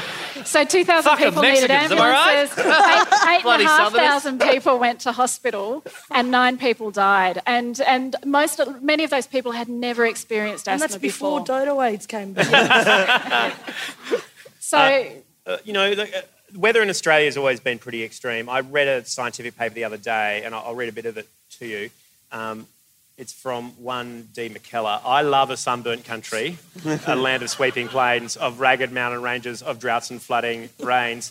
You can't refute that. Well, it's what she loves. It's always, she wrote that ages ago. Yeah, and look, Tony Abbott agreed to in 2013 with the bushfires in the Blue Mountains. He said, we've always had bushfires. And I said, yeah, but not in October. And last year, Queensland in August, so middle of winter, 1,000 bushfires burning. Now, this is completely unprecedented. So, yeah, the weather has always been a bit fucked, and we're pretty proud of that in this country. We like that our weather's like that. But those patterns are shifting. So it's now, fucked in different times of the year, in different ways. And it's snow in Queensland this week. Snowed in Queensland this week. Hopefully after tonight, entomologists will also be fucked in different places. There you go, Sadie, I'm doing good work. Sadie, I've been tested for dodo AIDS and I'm clean. I'm all clean, negative, all right? No anthrax on Tom. Hillary, can you leave us with any kind of hope for the future? Is there anything... Hillary, can you make up some hope, please? I brought Hillary, a friend. can you tell this audience some lies? Yeah, look, some kind of hope. If we're talking about jobs from the Aria coal mine and, how uncertain that is, what we do know is that jobs from the Great Barrier Reef are much more certain. So there are so many more jobs with the Great Barrier Reef and so many more jobs in tourism and so many more jobs if we actually have a planet that is functional and that people are alive on. So I don't know how that works. So So we have choices about the kinds of jobs we want to create. Although, if climate change happens and you're a doctor, sounds like you're set. You get a whole lot of business. You mentioned coal before. This is a portrait that someone drew of themselves. Can you tell us the story behind this one? Sure. So I used to live in the Illawarra, down Wollongong way. Yeah, anyone from Wollongong? Thanks, Mum. Yep. I lived about 100 metres from the train tracks, and those tracks would carry uncovered coal trucks every day. And they'd often sit up at the train station, and my house would get covered in coal dust, as would everyone else's houses. So my daughter drew this picture using the coal dust that was covering our house. So it's a self-portrait for those of you playing along at home. And isn't it beautiful? It's just a bit of a wake-up call because, you know, this is it's a point about coal mining that I actually just really want to get across. That if we actually stopped coal mining today, the air would be cleaner today. It's not like we're taking a gamble on whether or not it might actually make things better. You wouldn't get black lung disease. So there's, you know, the 21 miners in Queensland who've been diagnosed with black lung disease. That wouldn't have happened. You wouldn't have the 3,000 people die each year in Australia from air pollution. You wouldn't have 42 million kilograms of coal dust cover the Hunter Valley every year. That sounds like so much coal dust. And then you also wouldn't get fires such as the one at the Hazelwood mine, a few years ago that killed a number of people as well and will have long-term implications. So it's not just climate change as being an issue with coal and coal mining. It's every single step from the mining, the transport and the burning of coal that actually kills people. Can I ask you a question, like a serious question? It's like, why hasn't the rhetoric about the climate crisis been changed? Like, surely, because people still oppose it or deny it, why aren't we changing the way that we're talking about it to be like, cool, regardless of whether you believe in it or not, how about there's literally, hey? It'll still kill you whether you believe in it or not. Yeah, but even beyond that, right? Like, even if you just said, hey, look, regardless of whether you reckon it's real or not, there is no harm in saving the world and making the world a better place. Do you know what I mean? Like, it's such an odd... You'd save 4 million lives a year. I just don't understand. Sorry, I'm very... Look, I've really had a moment. I'll give you my dad's phone number. Do you want to actually... Sorry, can I go off on a tangent, tell a really weird story? Yeah, please. Okay, so my dad is, like, the biggest weirdo in the world. Like, just to give you an idea, yesterday he sent me a text in the middle of the day that said, do you reckon the Queen has ever been on official business with a turtle head poking out? Which is a poo that's about to come out for those. My God. And I was like, hello, Dad. Happy birthday. But this is a true story. And I like, so he was a climate crisis denier. And he always listens to the ABC, and then he listened to one of his favourite people say, it's real, and he was like, oh, fuck. And then he went and... Jemima, you really think that? That's fucking huge. That's pretty much what he's like, eh? And this was his response to it, and I suppose you're going to also have solutions, but what do you think of his solution? He went to Bunnings and he bought He made 2 giant sandwich boards this tall and painted the words on both sides, global warming, act now, and put them out the front of my fucking driveway. And then some drunk kids on the weekend. Sorry, this is just the ending to the story. It's got nothing to do with the rest. It's just ridiculous. Some drunk teenagers started breaking his signs in the middle of the night, and he woke up and he was going to go be like, get off there. But then he just didn't have enough energy, so he just stood under our street lamp with a machete. And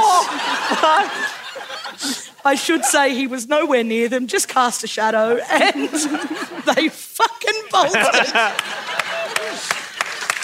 That is great. Mark Tisdale. Next climate talks, we're going to send your dad with a machete. That is Mark Tisdale's action for climate change. Okay.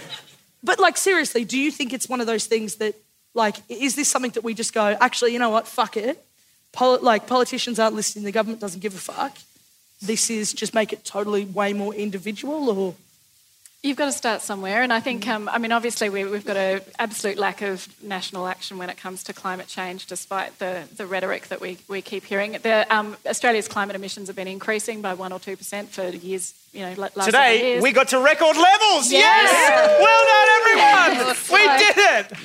So don't believe it when they tell you that we're on track to meet the pissy Paris targets, because poor as they are. So this is what my pet peeve with ScoMo when he ever talks climate change. He's always talking about meeting the Kyoto targets, which were set in 1997, as if that's some sort of fucking achievement, and as if there hasn't been 15 more fucking conferences since then. I'm okay. So to be frank, Australia's target of 26-28% below 2005 levels is not at all adequate. 2005 levels were almost record levels anyway. To actually get adequate sort of reductions in greenhouse gas emissions, we need to be aiming for 45 to 65% by 2030 and zero net emissions by 2050. So that's the bottom line. All right. Everyone, please thank Hillary. You know what? I might. This is A Rational Fear with more laughs than Labor seats in Queensland. Ladies and gentlemen, Lewis Hobba. A Rational Fear. Damn, son. Hello, Queensland. What a barrel of laughs it's been. Okay, at the end of this, at the end of my thing, I'm going to ask you to do something, and I'm going to get you to agree to it now, because in between now and then, you're not going to like me. So can I get just you all saying, yes, Lewis, on 3. 1, 2, 3. Will you do this for me? Yes, Lewis. All right, okay. I'm really glad that we are doing A Rational Fear here in this part of the country tonight. After the election we just had, I think it's important that we're here in Queensland, where it all went wrong. Despite all the predictions, not a single Liberal national politician lost their seat. And the seats near the mine had swings of up to 15% away from the party that wanted to address climate change. It was the climate change election. I don't know if you heard about that. Did you get the memo? Did you hear it was the climate change election? It certainly wasn't the government change election, thanks to you.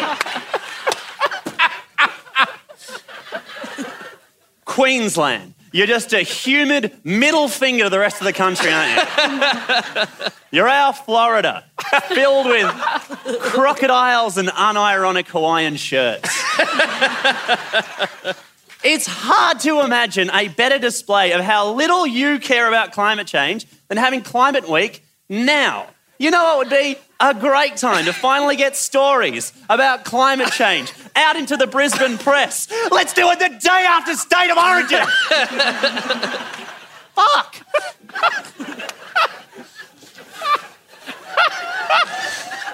I'm gonna try really hard not to be angry at you, Queensland. I'm gonna do my best. Because I understand why you didn't vote for climate action, you know? Who among us hasn't decided that 1,400 jobs in a coal mine were more important than the future of the human race? We've all been there. I get it. Jobs are important. You need jobs. Everyone needs jobs. We need jobs, you know? If we didn't need jobs, we wouldn't be here in fucking Queensland. We don't need to come here from Climate Week. We already come from a place that knows that climate change is important. It's called 2019. You should visit.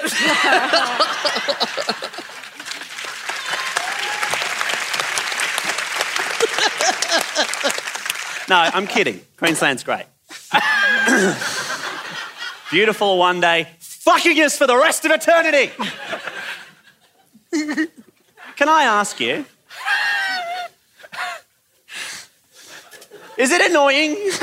No. Thank you, Daniel. He hugged me. Is it annoying to have a real smug like me from the south come up and tell you that you fucked it for everyone? It is. It is. I know that because that's one of the reasons you fucked us in the first place.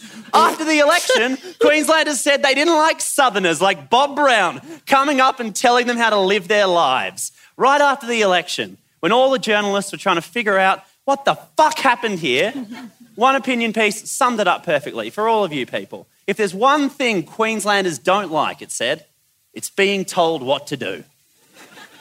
New South Wales, now there's a state that likes being told what to do. They re-elected a government with a mandated bedtime.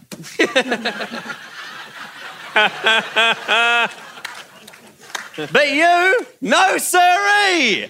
Have you ever tried telling a Queensland rugby league player to stop having group sex? Good luck! Now, in Bob Brown's defence, he was probably fine with the group sex. It was the mine he wasn't into. Queensland. Fuck.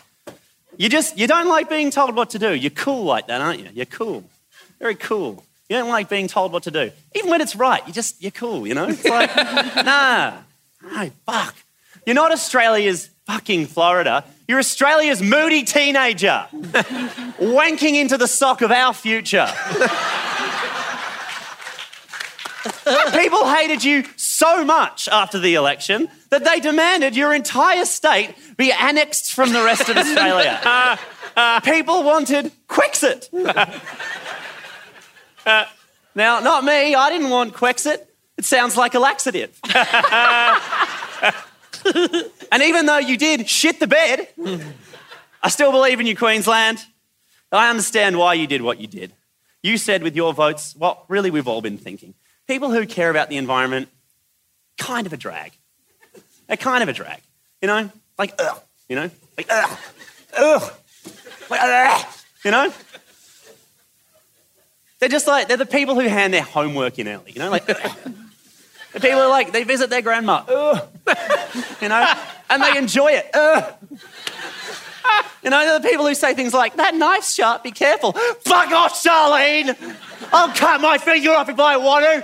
Back off! I don't like being told what to do.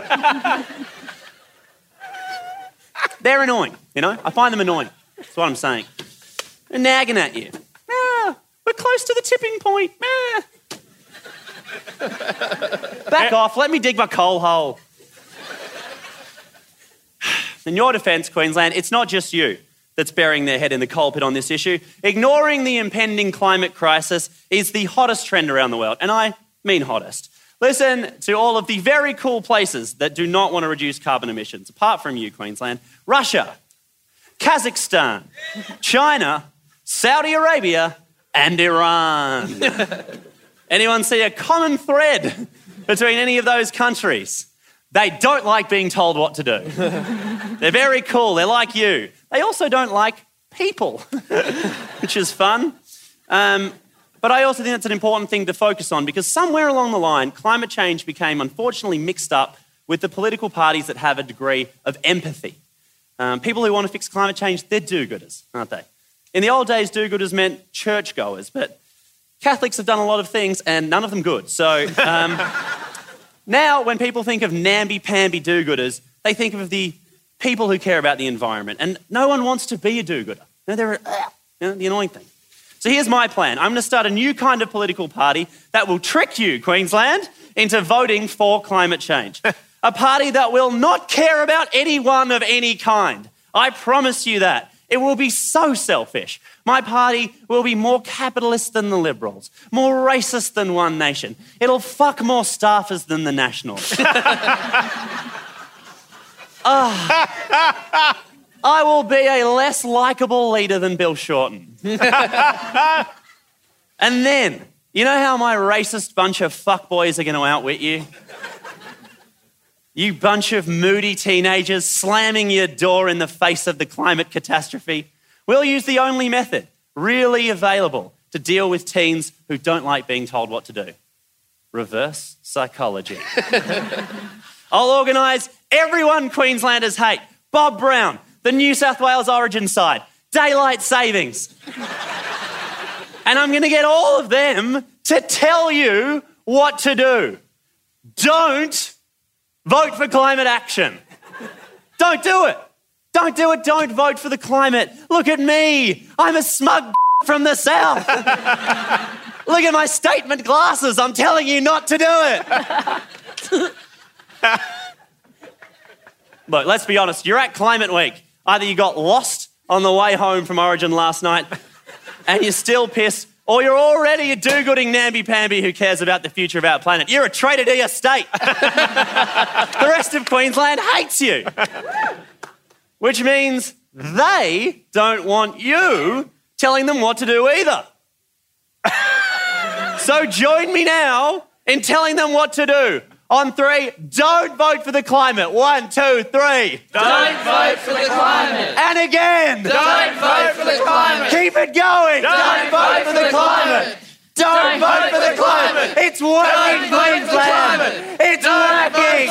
I can feel their hatred for us building. I can feel their rebellion bubbling up. I can feel them telling us to go fuck ourselves and then accidentally saving the planet. It's working. I'll see you back here next election, Queensland. We did it. Irrational fear.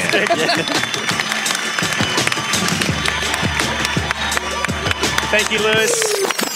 I actually went to South Bank earlier today, and I met some Queenslanders who, well, they have a message for you. You might be surprised. You probably didn't meet these Queenslanders, but they've got a special message for you.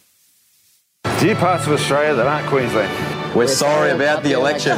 It's just that. Clive's billboards were yellow. Yellow is very eye-catching. Like a banana. And Queenslanders love bananas. We know the mine will add to the climate crisis. Just think of all the jobs it will create. LNP ministers deserve lucrative board positions too. And we're sorry for backing bigoted climate deniers. Like Malcolm Roberts. Even though all the empirical evidence points to him being an empirical dickhead. It's just that if we admit that climate change is happening, it will be catastrophic. For Queensland property prices. We need to sell our homes for as high a price as possible. So we can afford to live someplace cooler. Like Canberra. Sorry, I didn't mean cooler, I just meant someplace colder. So on behalf of Queensland, sorry, not sorry. To wrap up this special edition of Climate Week, please, big round of applause for Bridie and Wyatt.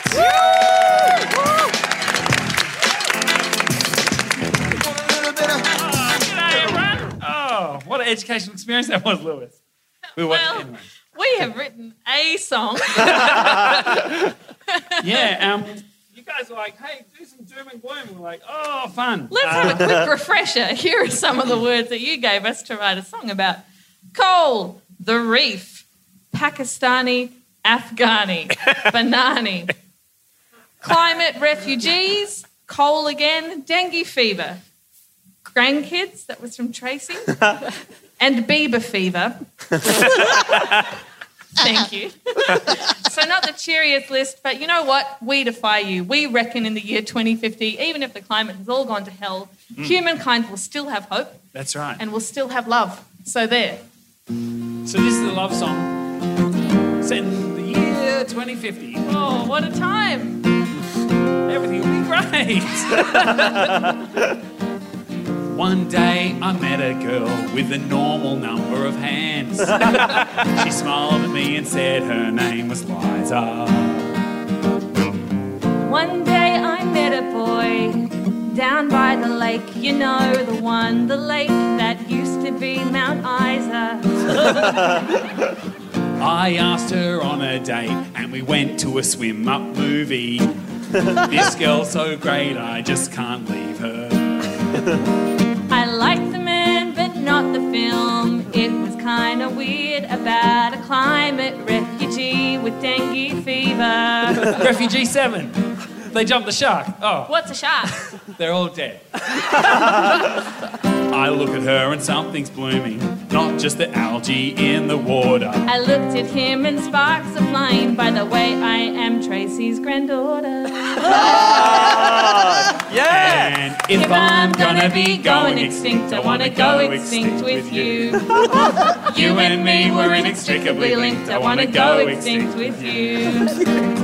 I didn't mention my fella's name before. It's important. You see, his name is Barney.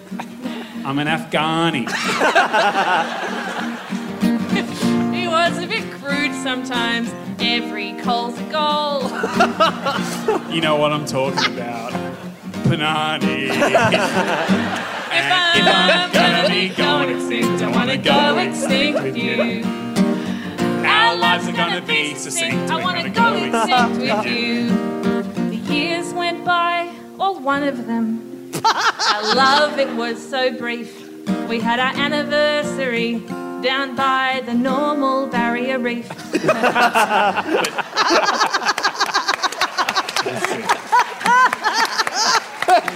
But all our year were cut short. I'm no longer a believer because my love came down with a bad case of Bieber fever. If I'm gonna be going extinct, I wanna go extinct. Baby, oh, you should go and love yourself. I wanna go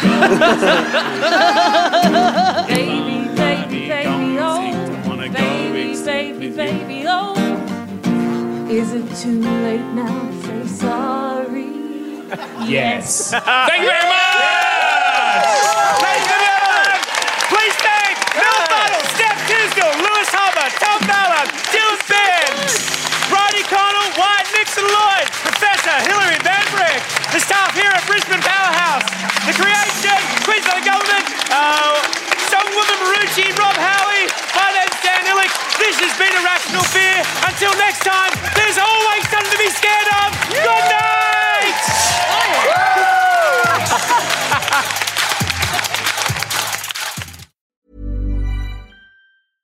Imagine the softest sheets you've ever felt. Now imagine them getting even softer over time. That's what you'll feel with Boll & Branch's organic cotton sheets. In a recent customer survey, 96% replied that Boll & Branch sheets get softer with every wash. Start getting your best night's sleep in these sheets that get softer and softer for years to come. Try their sheets with a 30-night guarantee. Plus, get 15% off your first order at bollandbranch.com. Code BUTTERY. Exclusions apply. See site for details.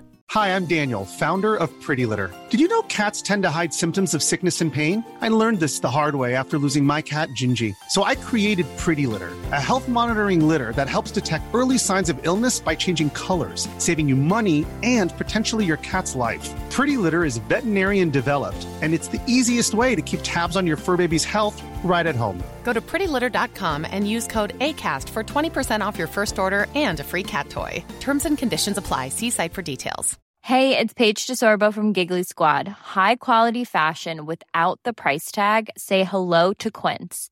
I'm snagging high-end essentials like cozy cashmere sweaters, sleek leather jackets, fine jewelry, and so much more. With Quince being 50 to 80% less than similar brands. And they partner with factories that prioritize safe, ethical, and responsible manufacturing. I love that. Luxury quality within reach. Go to quince.com/style to get free shipping and 365-day returns on your next order. Quince.com/style.